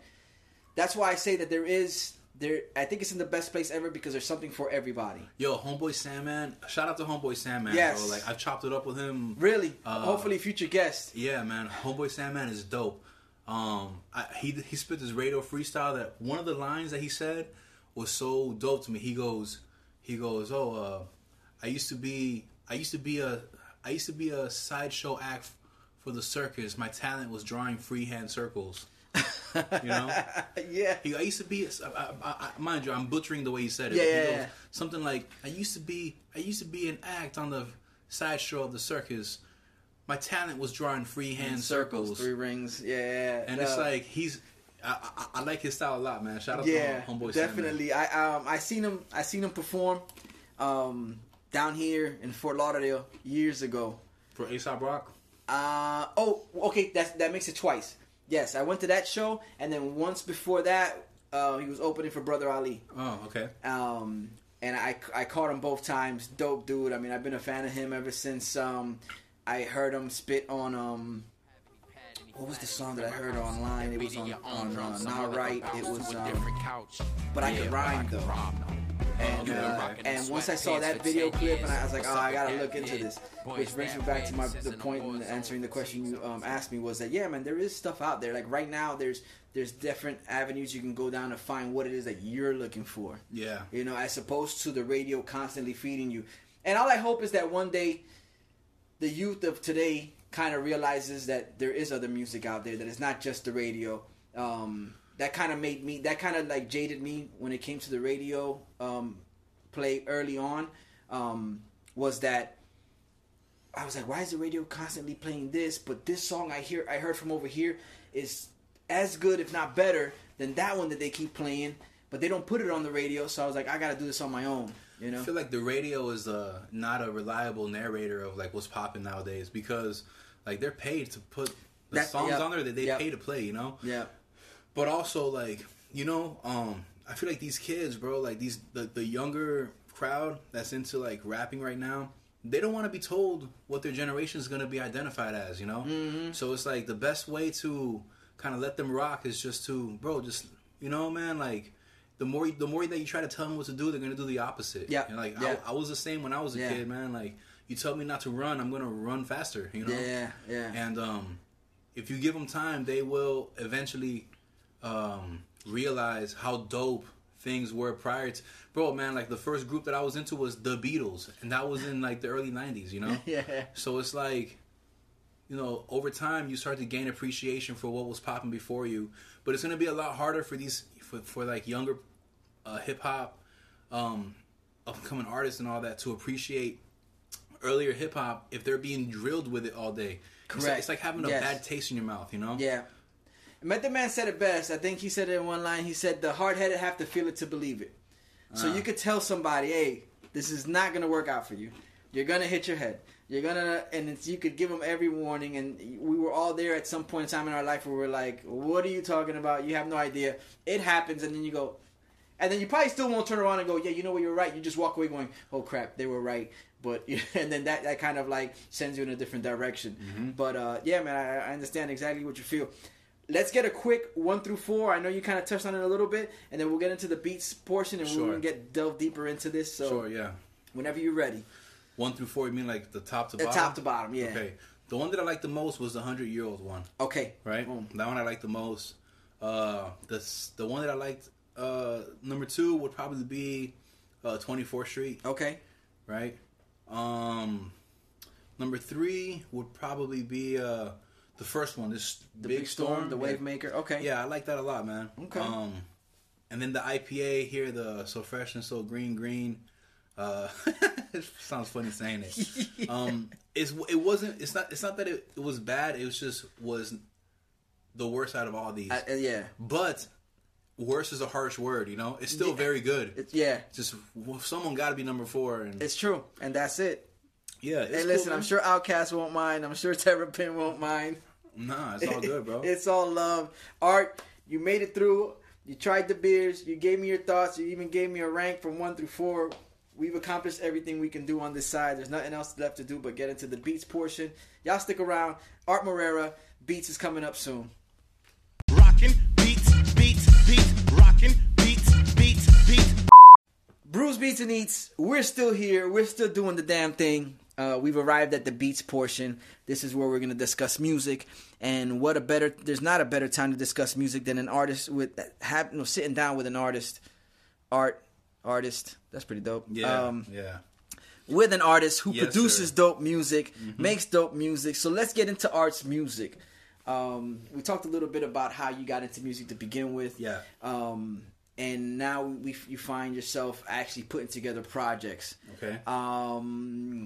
Even putting together videos to match these projects. I know we talked about the advances in technology and YouTube being what it is. You coming up around the era where YouTube was just starting to pop and people were finding new ways to promote themselves or get their name out there, whether it was with music, whether it was just with being comedians or personalities. YouTube personalities started to develop. Sure. And then you figured out, well, this is the best vehicle for me to promote my own with what I have. You have a lot of material, so I'm trying to find like the best place to jump into it. Well, like to make it a little, just to preface this, like, okay. Like with my music, you could start. I believe that you can start at any of the projects, and that'll be a good starting point. Okay. Okay. Like you don't have to start at the beginning. Yeah. To get a full understanding of who I am. So if you start at Buena Gente, it's fine. If I live in a transit city, it's fine. You're not gonna miss a beat. It's not kind of like a movie where it's like if you jump in part 2, you might have missed something. Yeah, no, it's not, because I feel like there's no ongoing jokes or ongoing like cliffhanger things. Like you don't have to know what happened for me to get arrested to find out that I got arrested on some song and how it had affected me, or a relationship that I was in, or any one of my projects is a standalone piece of art. Not art. I'm talking about art, Yes. Any project is a good standalone piece. Yeah. So. But it's also complementary to the rest of it, but it doesn't have to all be like chronological or anything like that. So. Yeah, it's like a box of crayons, bro. Like you don't need to know about orange to appreciate green, Yeah, dope. Dope. But once you discover other colors, it adds context to how dope each one is, Yes. So appreciation for it, dope. So you know what? So let's start with Buena Gente. That's the one freshest on my mind. Not just because of the quality of songs on there, but just the concept of it, which it could be missed what the concept is, but there is a concept, there is a thread that runs along the album, and it's called Buena Gente. It's a term used when you're referring in Hispanic culture, when you're referring to good people. It's a direct translation of good people. Right. And it's like, oh, that dude, ese tipo es buena gente. That guy's good people. He's a good person. And that's what you brought along with you, was real good people. I imagine people you consider that, so eran buena gente. Yeah. And you got features on there. And what's pretty dope, it dawned on me on the second listen that the intro is sound bites from the podcast. It's dope. Yeah. So I'll let you get into that. Yeah, man. Well, I believe that there's like a divide in hip hop. It's always been this way, where you have the good guys and the bad guys. Okay. And everyone that I invited onto my podcast are people that I wholeheartedly believe is a good person and fighting the good fight in hip hop. Yeah. Because you have the guys that are like more of a cancerous, a detriment to it. Yes. Than instead of an attribute. Yes, exactly.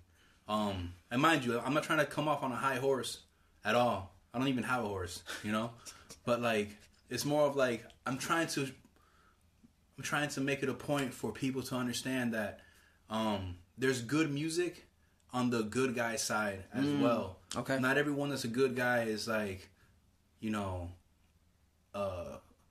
less talented at making rap music than the people that make great music but are always getting into some fuck shit. You know? Yeah. So Buena Gente to me was like, yo, look, there's a reason why these are the people that I rock with. Okay. Okay. Everyone that's on that project, and everyone that was on the podcast too. Like everyone that's on this project, is like vegetables versus like candy. All right. Okay. You know? Okay. Yeah. So that was pretty much the point. It's like, you know, from the Serums, DJ EFN, Mowgli, Cloud9, like everyone on that project, if you delve into their catalog, their discography, and what they have going on, you'll realize that they're actually making like music that's like, I believe is like good for you. You know, it's dope, but it's also like healthy. Okay, you know, not to sound, because we all have like the darker side of ourselves, which is fine because we're all just trying to figure it out. But for the most part, these are the good guys. Okay, you know, you have some anti-heroes in there. Yeah, but yeah, like Buena Gente is like a testament to being like, yo, we out here, we're definitely fighting the good fight, and you know, this is our Avengers. This is our squad. This is who I call upon. Yeah, that's gonna help me get facts. Yeah, to where we're at, or get the idea of the mentality of fighting this good fight, and these are the guys that I want in my corner. This is my starting five, let's say, or whatnot. Sure, yeah. So to me, that's what Buena Gente is. It's like these are the people that I believe are fighting the good fight and are contributing something worthwhile that's gonna age well in hip hop and in like, you know, in Miami. Okay. So that's what it was. Yeah. You know, and yes, everybody was on that podcast, and it was also kind of a way for me to demonstrate how good it is for people to come together. Okay. You know? Yeah. Because again, for a while, it wasn't even intentional, but for a while, like the hip hop community in South Florida just kind of to disperse a little bit. Yeah. For whatever reason. Sometimes people like to blame it on how there's no support or how everyone's whack or some shit. Yeah. But like on the contrary, man, like I might not even be a fan of some of the guys that are popping out of South Florida, but if they in their own right are fighting the good fight, you have to kind of give them their flowers. Yeah, you know. I hear you. Yeah. But everyone that's on that project, I wholeheartedly rock with, and I enjoy their music, which is kind of hard for me. I'm a harsh critic. Okay.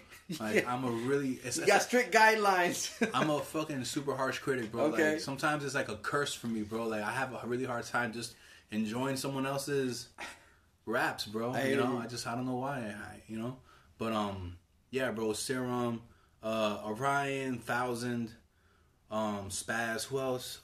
Fucking Ghost. There was a couple of people that I wanted on there that we couldn't lock in on record. You know, for whatever reason. But I'm hoping that Buena Gente will serve as like a testament to community and to just being the good guy, bro. Dope. You know? Dope. I'd rather be the good guy than the bad guy, to be honest with you, man. Yes. And you know what, man, like since then, my man's Draz. Yes. Familiar with Draz? Shouts to Draz, Bruce Beats and East alumni. He was on here. That's right, he was on here. My bad. Yeah, actually, he was on here. It's fitting because your name came up on that episode. Really? Your name came up, and then I was like, okay, and then he spoke highly of you. Cool, man. He pretty much labeled you, I could say, the equivalent of what you're saying, a good guy. Yeah. Along with the ability that you have, he really went on about, you know, working with you, and he was really impressed. So that's actually, I think that's the first time I heard your name. Yeah. Was at that? Oh no.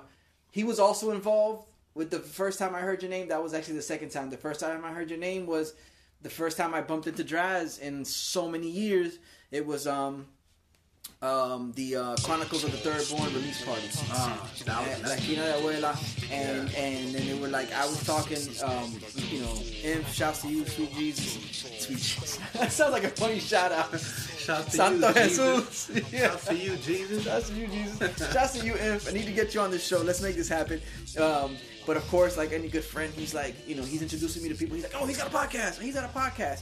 And then someone said, oh, yeah, Art has a podcast too. And then I was like, I didn't know who Art was at the time. Yeah. And then that was the first seed. And then later on the line, which I was able to get the Draz episode happening because I bumped into him there. And then he also mentions your name there, like correlated. I was like, oh, shit. Just, yeah, like Draz is which, by the way, I'm going to start saying that for a grace before I eat my food. I'm just going to stand over my food and I'm going to say, shouts to you, Jesus.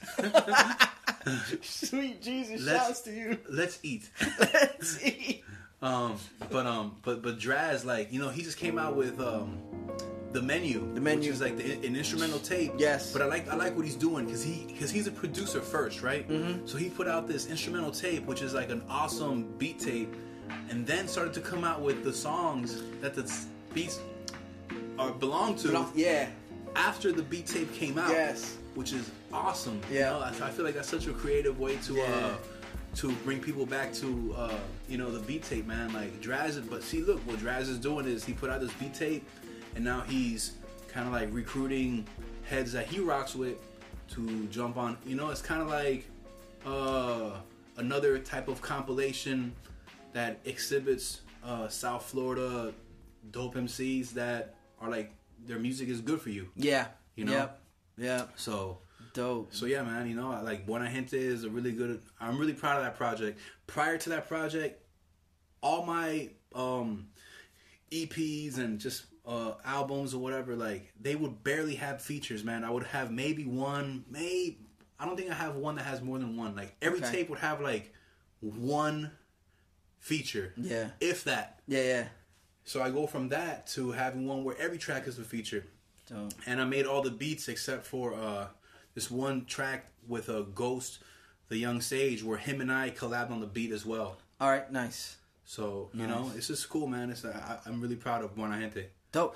Well, let's take a second. I want to take the opportunity. I know we build off on Buena Gente, and it's like probably the horrible segue, but let's take a minute.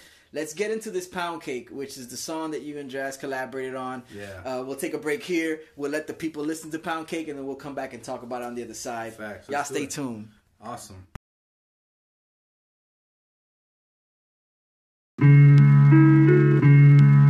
I'm hungry. You know what I'm in the mood for? Let's buy a pound cake. From selling the pound to making cake. But first let me escape in the view of this mountainscape. The town at the base, like 5 miles away. If someone spotted us through a telescope, smile and wave. Cause we friendly round here, unless you violate. Help yourself to coffee and a J while you wait. I'm never late nowadays, I'll be right there in no time. Like a sundial in the shade. Soon I smoke a strain that's violet and jade. That's weed, I'm just saying it's stylistically. The meaning of nihilistic is life has no meaning. But that's an oxymoron like a high definition old TV. Play with the antennas, hope you see me. Used to rock a bandana in the front like Tupac. So cheesy, like the leftovers, I'm reheating. What good is food if none of the homies eating? But look, it's like we're singing along to the same old song. Keep on keeping on, baby you're looking. See my dog till the break of dawn. Maybe I'm wrong, but maybe I'm lucky. Yeah, get paid under the table like food my dog Morty ate. Take shorty on a date, fornicate, then record a tape. Missouri straight, just not the border of the state. Getting things in order. So many songs, my hard drive's a hoarder. Was almost game over. Art, find a quarter. But every now and then the stars align for ya. It's like a euphoria. Came back to Florida shining with an aura. Neighbors thought I was dead, like the song with PFM and Iron Aura. Except it's your brain being fed, kinda sorta. Draz found the sample above a dinosaur, and you probably discovered the song inside a vinyl store. When I mess up, the voice in my head said nice going. I'm just an artist making music, yeah I enjoy it. To me a microphone's like a vital organ. Had to remind myself what I'm willing to die for again. It's like we're singing along to the same old song. Keep on keeping on, baby you're looking. See my dog till the break of dawn. That's right, maybe I'm wrong, but maybe I'm lucky. Just saying. Good morning. It's like 8 o'clock in the morning. Man, what a good day. Draz, what up?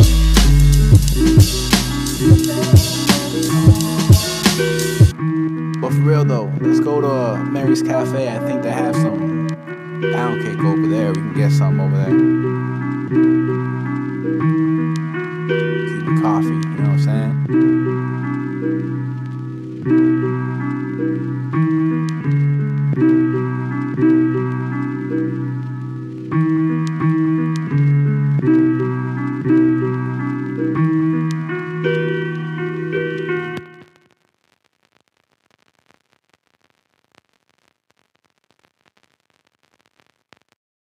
was Pound Cake. Art Morera, Chef Draz on production.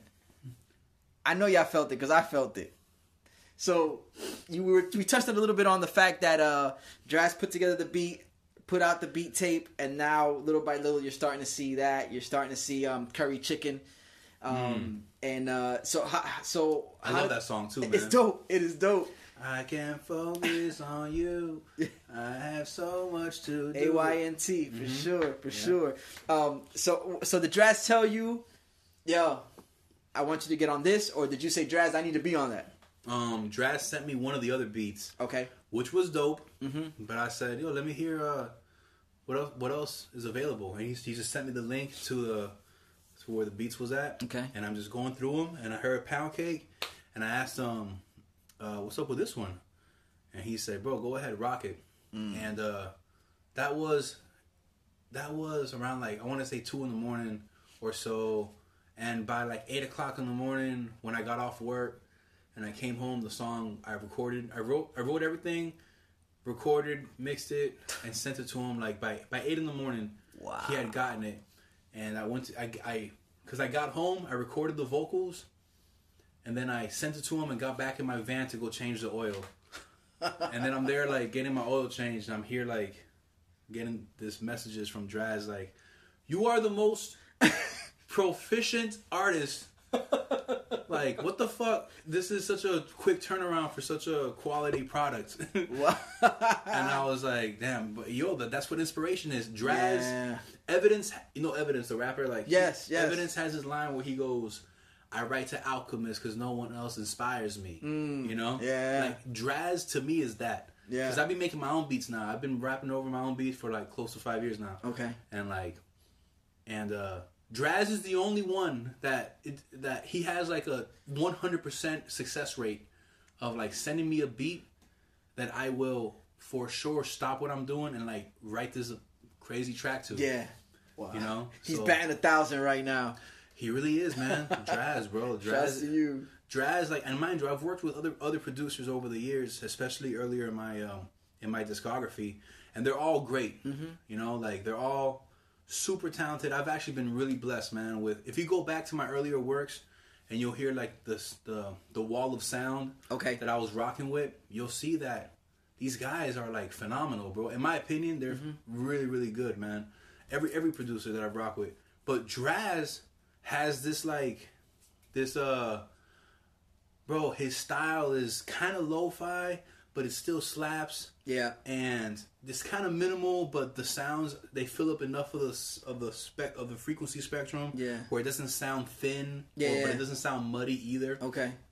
And like, bro, Draz is a master, bro. And man, I'm really happy to start off 2020, you know, with fucking Pound Cake, bro. Pound Cake is like an awesome song. Yes. Agreed. Thank you, man. And the video. Not to mention that there's a video for it out already. Yo, let me tell you, man, that video, right?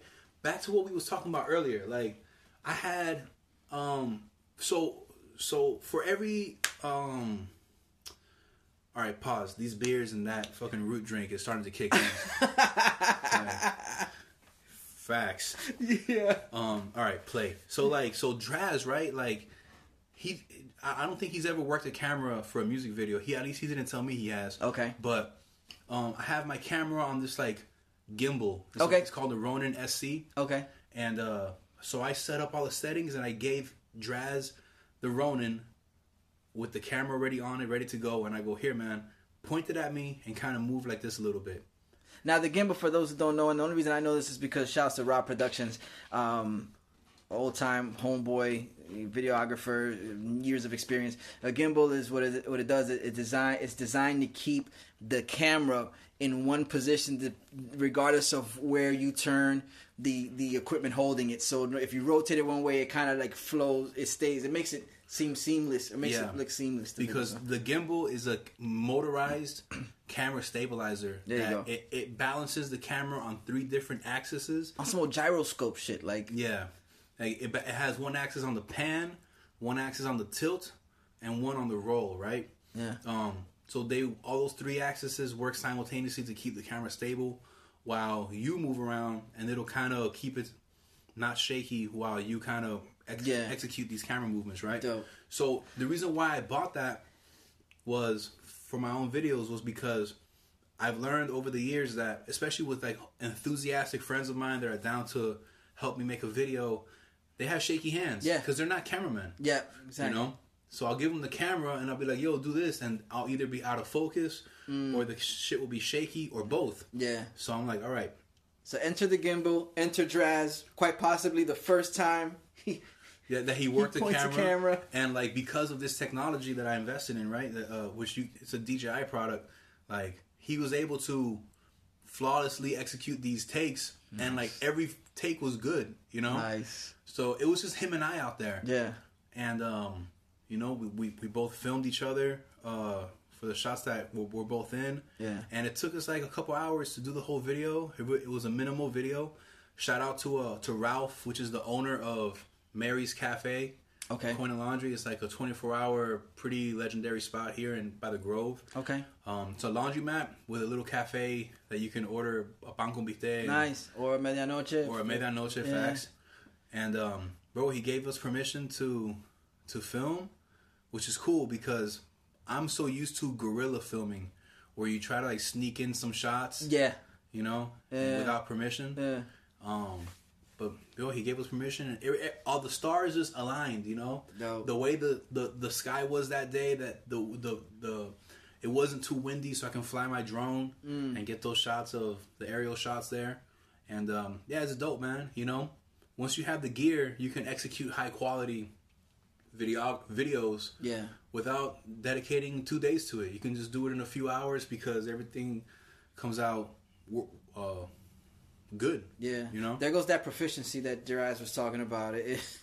Yeah. It pops up again. Bro, because let me tell you, man, within like 6 months or something from now, I'm leaving Miami, you know? Okay. And I'm going to be traveling. Like, I have the majority of my fans of my music is actually outside of Florida. Wow. So I haven't been able to tour because I've been on probation. And now, but by the time that I leave, I'll be able to tour, and I want to be able to film music videos out there, even if it's by myself. Yeah. So I needed the type of equipment that will allow me to Do so. create a certain level of quality, either by myself or with just one other person. Yeah. That's why I invested in all that stuff. Dope. YouTube, right? Where else can they find your music? Let's give them all the info before we go even any Sure. further. Bro, just Google or YouTube Art Morera. It's ARTMORERA. I'm out here. YouTube, SoundCloud, Spotify, Instagram, Bandcamp? Bandcamp as well. I fucks with Bandcamp, bro. I used to, back in like 7 years ago, I kind of gravitated away from Bandcamp because SoundCloud was getting more popular. Yeah. So I kind of abandoned Bandcamp. But man, since then they have created these new features that I'm really excited to utilize. That I'm sure fans would appreciate. So yeah, I'm out here, man. You know, and if you see me, say what's up. My bad if I'm in a rush. When you say hello, Yeah. that's happened a couple times, man. But you Like, appreciate the hello regardless? I'll be like, yo, thanks, but fuck, I gotta go, man. That's happened already a couple times, bro. I'm not even lying. Like somebody will pull up on me in Wynwood. It's like, not by design. But Art is telling you that it's not by design. He's not saying, yo, I'm trying to avoid this person. No, you got not at places to all. be.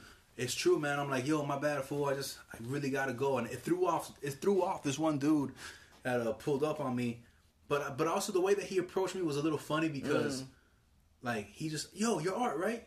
Yeah, what's up, man? Oh shit, hey, bro, check out this song, and he just pulls out his phone and starts playing a song in the middle of live ass Wynwood, playing a song out of his phone speaker, and I'm just like, bro. There's no way I'm going to be able to even appreciate this. Yeah, my bad, bro. I or gotta give go. you I told him, yo, email it to me so I can hear it. That's what the Better. website is for. Yeah. That's what the website is for. Yeah. ArtMorera.com. Is that Yeah. what it is? Am I right? Yeah, artmorera.com. You can hit me up there. I'm getting my site redesigned right now. But, Okay. But I told him, like, yo, just email me, cuz. Like, Yeah. my bad, I gotta go, fool. And, but yeah, man, you know, but Pound Cake, bro, like, the whole point of Pound Cake is, like, life is dope, you know? Yeah. Even when life doesn't seem to be working in your favor, life is dope, man. Like, good, bad. Enjoy the view that you have and eat, you know, like disfruta la vida. Yeah, you know? yeah. That's what Pound Cake is about. Okay. Like, even when life is hard, you're actually a lot more luckier than you think. You know? Yeah, That's yeah. what Pound Cake is, you know? Yeah. If you start to take this into consideration, dope, man. I'm pleased with the product, with the work. It's been constant with everything I've heard. Honestly, going back to what you had mentioned earlier as far as Buena Gente being from front to back. It's you could play it from front to back. There's not one point where you feel like, all right, well, I could do without this one, you know. And it's dope. It serves a purpose. And if that's the case, that's okay too. You know? Yeah. You know? If you don't like what song here or there, that's fine. Yeah. Whatever. Excellent. Hey, it's all about perception, perspective. Bro, you did not touch any of these pretzels. The pretzel bro. chips, no. Yeah. I'm here munching away this whole shit. Yo, well, I don't. You know, it's only 100 calorie pack, so I don't want to deny anybody that 100 calories. That's funny. No, dope. Hey, Bruce Beats and Eats, man, we're having a hell of a time. I got Art here with me. We just discussed beats. There's only one thing left to do, and that's see you guys on the other side so we could talk about this food. Yeah, eating good food. So what you eating on? Catfish, I had that. Brisket, love that. Pizza, love that. You know we on. We eating good food. So what you rubbing on? Bruce Beats and Eats, the podcast, and we have reached the Eats portion. This is the portion, the segment where we delve into my guests' tastes when it comes to food. Favorite meals, go-to meals, sometimes even what an ideal meal day would consist of. We kind of get into whether they're a desserts person, if they enjoy the sweets, if they don't enjoy the sweets. Sometimes we'll even discuss where they can find some of these foods that they really appreciate. So with that, Art, go-to meal, favorite dish, something that always calls your attention. Go-to meal? Yeah. Well, my go-to meal is not my favorite dish, but it's pretty lit.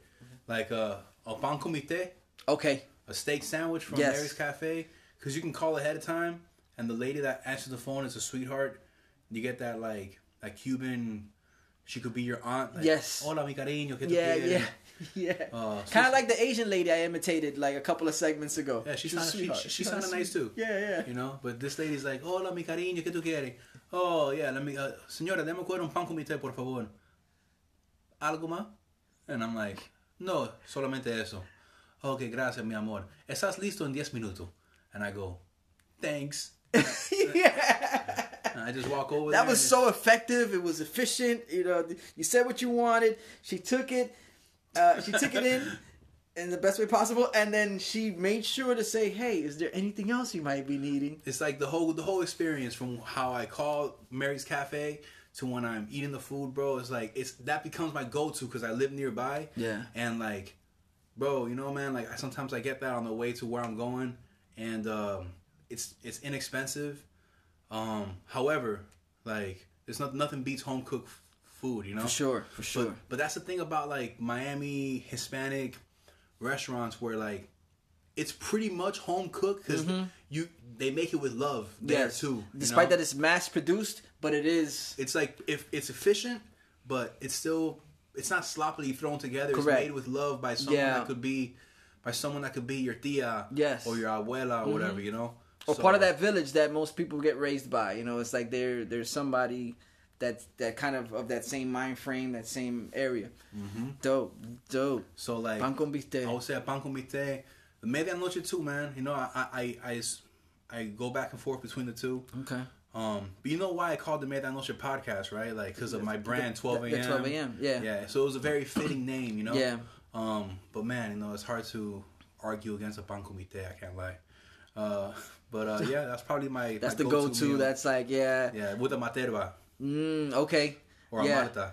Malta, yeah. Matelba was an acquired taste, but I eventually got on that, and I started to learn how to appreciate it in my late teens. I was like, okay, this isn't as bad as the first time I tried it. Really? So, yeah. For me, the one that the worst out of the three, like Miami sodas, you have Eat 'em Bed, Iron Beer, then you have Matelba, solid, and Jupiña, right? Yeah. So out of the three, I always liked Iron Beer and Matelba the most because Jupiña felt like, I mean, I'm not hating on Jupiña. I love Jupiña, but like, that's like my least go-to out of the three, you know? Okay. It's like the So Fresh and So Green. It's like, it's not bad, but yeah, it'd be the third choice. There's two other strong candidates before that one. Yeah, but shout out to Jupiña still, you know? But yeah, bro, Pan Comité or Medianoche with Materba or Iron Beer. It's like, it's Miami as fuck. Yeah. And then after you eat it, you ask for a cafecito and you go on your way, you know? Wow, and that gives you the momentum.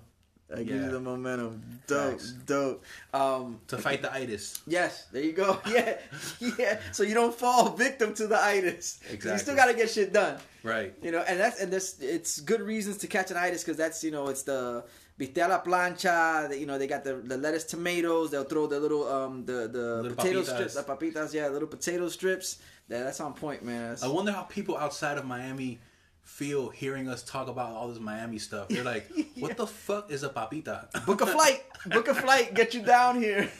He said something about a cafecito. I don't know what the hell he's talking about. What is it? It smells, I'm going to say small coffee, and you'd be right. That's one thing that I missed about Miami culture when I was out in the rest of the country.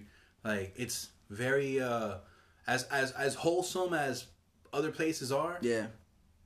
There really is nothing like the cariño that you get in Miami. There's something about that Cuban, Caribbean, like wholesomeness that you get when you pull up to somewhere to order some food. Yeah, you know, it's wild because it's like you encounter that, and they could be having the worst day. You know, it seems to me, or and you pull up to a space like Carreta, whatever, and they always give you those lines are there. They're gonna make you feel like that, hey, we're welcome to see you here. We're glad that you're here. Yeah, for real. When you a lot of times other places you could go and you're like, it's like, oh well. You know what I think it is? You showed up, You know what I think it is? I think it's because Cubans came from communism. So to like not be around communism anymore, it's very hard to have a bad day. Yeah, Yeah, makes sense. Yeah. Makes sense. What else do you find yourself eating on a good day? Maybe something you kind of like. Prepare yourself like, I'm looking forward to having something like this. Maybe Flanagan's. Okay. Yeah, Flanagan's is pretty fire. From the wings to the ribs.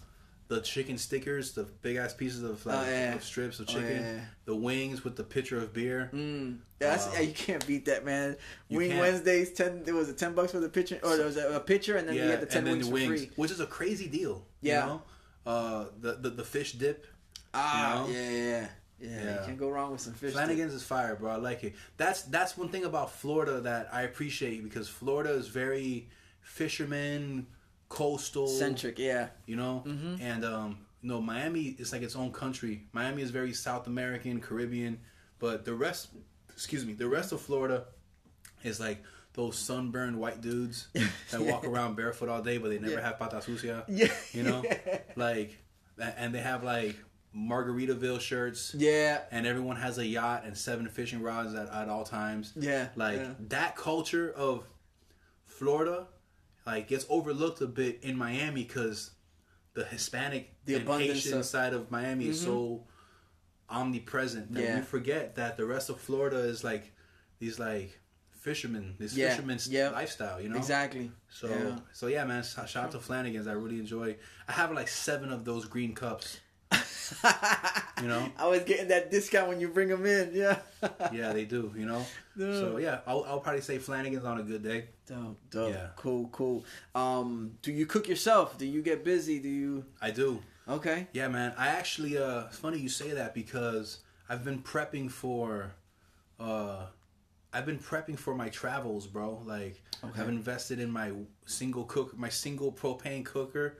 I have an induction cooker. Okay. Where you cook through magnets. Right? All right, nice. And then I just came up on it too. It's like a firebox stove. Are you familiar with that? No, it's the first time I heard of it. This dude, man, like he's a kind of like a camping. It's like a camping cookware where it's like a cube, right? Mm-hmm. That's it's like a metal cube that you could cook inside of, you know, and then it folds up and you put it away. So it's like a very small little fireplace that you can cook with if you're like in a national park or something. Yeah. So I've been prepping for that. And also I've been getting more into like the one pot meals. Okay. Cause I'm a guy, bro. Like I'm not really into all dirty dishes, you know. Yeah. So if I could cook everything in one pot and make like this like really tasty sludge of just a bunch of shit with the nutrition you need to get you through. Yeah, and then and eat it right out of that. And then I don't even dirty a bowl. I just eat it with my spoon. Yeah. Like a barbarian, you know. Yeah. Yeah, that's pretty much what I've been on, bro. Like I've even been meal prepping where like you'll have all your nutrition and it just everything fits in one pot because I associate that pot with the size of my stomach. Okay. You know. Yeah. And even more so because the pot's a little bit bigger than my stomach. But like, yeah, bro, that's pretty much what I've been doing. You know, soups, eggs, lean meats, greens for your salads. Yeah. Campbell's soup. You know. Okay. Powders like fibers and stuff. Yeah. It's funny because we eat things because they taste good when we really should be eating because of the nutrition behind it.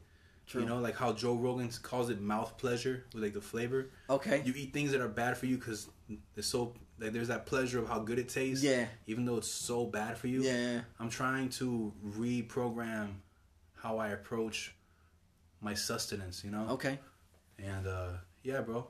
No, we out here, bro. Every now and then I'll have to hit up that Burger King if I'm running late. Yeah. But I'm Speaking of, have you tried that the Impossible Whopper? No, I have not, bro. Okay. I feel like everyone that eats Impossible Whoppers is gonna turn into a zombie in like 20 years. Yeah. There's got to be some type of like chemical in there that's gonna just. That's what puts for my Walking Dead fans. That's the reason why everybody walks around with that in them. That no matter what happens to them. Death, whether it's by the hand of a zombie, by the hand of a human, you're gonna turn. Yeah, for real. It might be the Impossible Burger. People are gonna die, and like just that undigested speck of just impossible, whatever the fuck. Yeah, it's just gonna start to like thrive in your dead corpse and come back, and they're all gonna be reanimate you. It's gonna reanimate. They're gonna reanimate you, and you're gonna come back with a Burger King crown like a zombie and shit, and just kind of like wreak havoc on humanity. Yeah, you know, coming this fall to AMC. Yeah, for real. It's a whole new show. For real, bro. Dope. Nah, but I haven't had it, you know? Okay. I don't plan on it, though. Okay. It's funny how I get a laugh out of it because, a couple months back, and I don't think I ever touched on this on the podcast, but it's a couple months back, I read articles about how, like, vegans are suing Burger King over the fact that it's not really plant-based because it's made. The Impossible Burgers, science made it, you know? Oh, okay, I got you. So, I mean, they adapted some of the, it's a different plant. Exactly. It's a nuclear power plant. Yeah, exactly. Where they make it at. Yeah. So they were going after them, and I was like, oh, come on, man. You gotta, I mean, sometimes being too pro whatever it is, it could work against you because if the idea is to get people just to, like, finding alternative, and their big thing is always, hey, I don't want to use the word that they want to turn you, but they want to put you on to what it is that they know and kind of like, help you adapt that lifestyle. Yeah.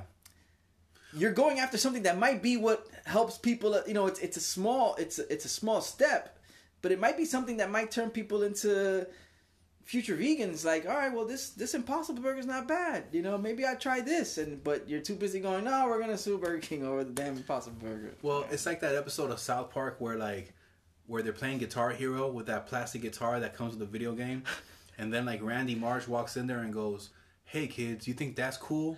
Well, check this out." And he starts playing like an actual song on the guitar, and then like singing along to it, and they just interrupt him halfway through the song, like, "Yo, dad, that's fucking gay, bro." And it's like let the Impossible Whopper be Guitar Hero. Yeah. And you being the vegan can just rip on a real guitar. Yeah. Just, let them have their fun for a little while. Yeah. And who knows, you might, before it's all said and done, you might have people coming over to your side. Because, like, the thing is with vegans, and I know this because I watch a lot of YouTube, like, vegans have this stereotypical douchebagginess to them, you know, that they think that they act like they're better than you because they're eating plant-based, and just off of that attitude alone, people get turned off by it. It's off-putting, yeah. It's off-putting, facts, you know. They'll be like, man, fuck you, I'm just gonna eat my ribs and enjoy not being a dick like you know. They tie it, they assimilate the two. Yeah, so it's like maybe if vegans were a little bit more cooler about how they go about, you know, putting people onto veganism, then more people would feel more inclined to adopt that lifestyle. Yeah. It's like anything else. There's people who will get a little overzealous with it, and there's people that know how to present the information. You know what I'm saying? And you know, shouts to Skins, my homeboy Skins. Shouts to Magnum Mold. You know, these are people that are vegan, and their attitude about it is like, hey, listen, this is available also. It's not one of those, if you don't do it this way, you know, you're fucked. Yeah. you don't get that from them. So I hear you with that. Desserts. Are you a big desserts guy? Do you get down with? I know flan is a big thing down here. Yeah. Too much for my own good, bro. Okay. Yeah, man. I definitely have a sweet tooth, bro. I know it's stereotypical to hear this from somebody in Miami, but the tres leche, arroz con leche, which is rice pudding. Pound cake, no pun intended to the song, but pound cake, facts. Pound cake is super fire. Because it's just the beginning of it. It's like pound cake you can enjoy by itself, or it could be the beginning. It could be the foundation. It could be the drum pattern or the sample to a beat. Because then you could put strawberries on it. You can put the whipped cream on it. It's a great base. Yeah, it's the starting point. It's not just limited to, you know, you could do whatever. You could create around it. Right, I agree. Yeah, like pound cake. But I find myself my go-to is bro, it's funny, man, like Mary's Cafe is literally like my extended fridge, bro. I go there and like I just spend my money there, bro. Like they have the tres leche there is super fire. The arroz con leche is great as well. And pound cake is good too. But lately I've been trying to like chill off that because I've been trying to like get in shape. Okay. But it's hard, bro. It is. You know?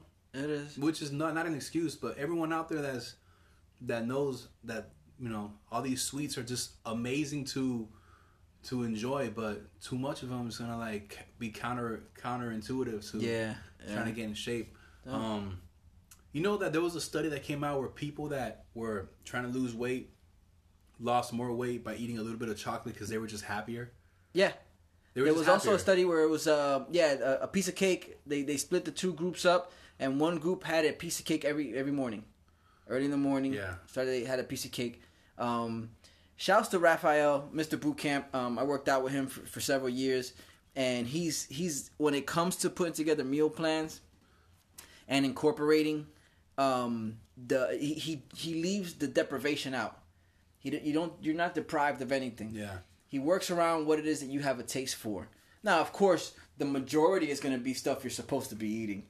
You know, portion control, high fiber, not too much fats. But he will include whatever it is that you really like so that you don't find yourself in a place where you're tempted. Or you're like miserable. Or you're miserable. Yeah. So he does a great job of that. Shouts to you, Mr. Bootcamp. Y'all can check him out. He's on YouTube as well. But a previous guest also. And the proof is that his wife, she competes. She competes in beauty and fitness pageants. And she follows, you know, the meal plan she puts out plus the working out. And it works. And she'll post like a croqueta every day. And it's like, you think like, wait a minute, that's not normal. You're not supposed to have a croqueta on a diet, but you just do more, man. Like, you know, if you're gonna eat more, then it's just math, you know. Yes. If you eat more, then you know you have to work out more or eat less a little bit later to balance it out. You know, and that to me that's the part that like makes it simple for me. But what makes it difficult for me is that like, bro, like I have weak willpower when it comes to. When I'm hungry, nothing else matters, bro. Yeah, you know? When I'm hungry, it's like I'm on autopilot, you know. And then it's funny because I find myself only thinking about working out after I finish eating.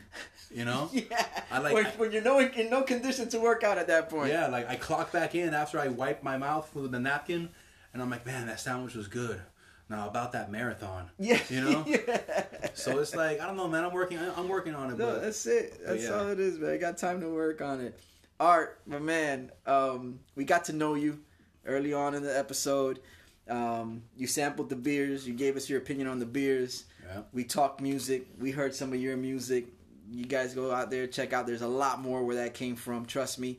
And we talked food, man. You gave us a breakdown of what you really like to enjoy, what places. And Mary's Cafe is definitely a landmark. So anybody in the South Florida area, make sure you get out to Mary's Cafe. You can do the load of laundry while you're there too. Hey, bro, shit, man. Make it happen. You know? Let's be efficient. Bro, I mean, it was a pleasure, man. I appreciate it. Thank you, man. It was such a great feeling to have you. Awesome, bro. Thank you. This worked out. Shouts to Draz for just putting me on in general. Y'all know what it is. Bruce Beats and Easter Podcast. As always, I'd like to thank my guest, Art Morera, for sitting down, talking it up with me. I'd like to thank you, the listener, for tuning in yet again. You can keep up with me on IG at Bruce Beats, the letter N Eats. You can keep up with Art on IG as well. At Art, is there any other? Or just Art Morera? It's just Art Morera. The Medianoche Podcast has its own Instagram as well, which is Medianoche Podcast, and that's it. Dope. If you enjoyed what you heard, tell a friend. If you didn't enjoy it, tell an enemy. Tell somebody. If you find out somebody likes podcasts, just let them know about it. Share it with them. Let them know that once they get there, rate, comment, subscribe, do all those good things. I also have the Spotify playlist. That's under Bruce Beats, the letter N Eats. Get out there. You can listen to music that I curated throughout time. One thing too, man, to interject. Please. Guys, check out Draz's website. It's citationsounds.com. Yes. If you need beats, and also to check out the upcoming music from The Menu, which is where Pound Cake is available at. Dope. That's it. It's Old Head Ed. This was Bruce Beats and Eats. Peace. Are we there yet? Nah. We on the way though. Hey, look. Pass the lighter. Thank you.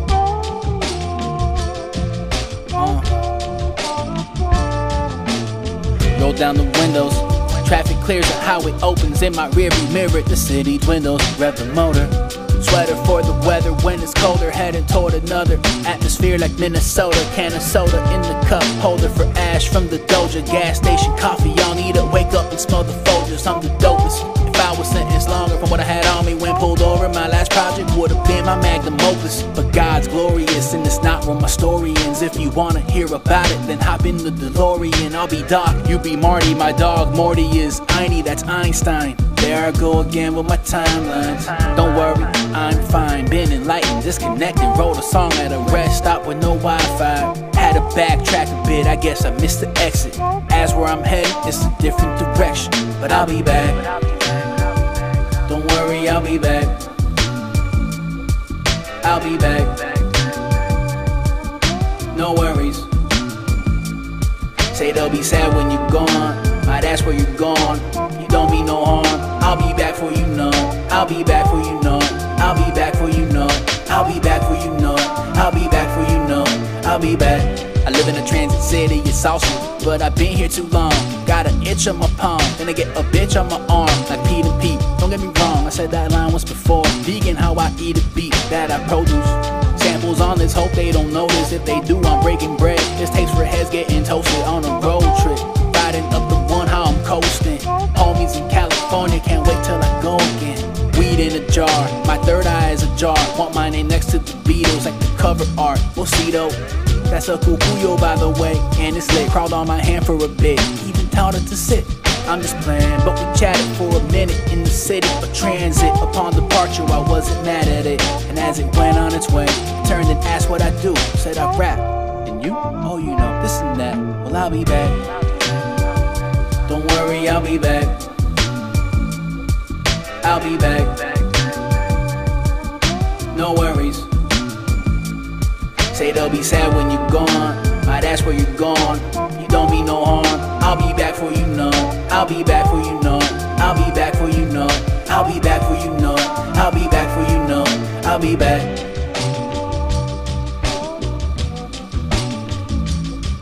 Transit City.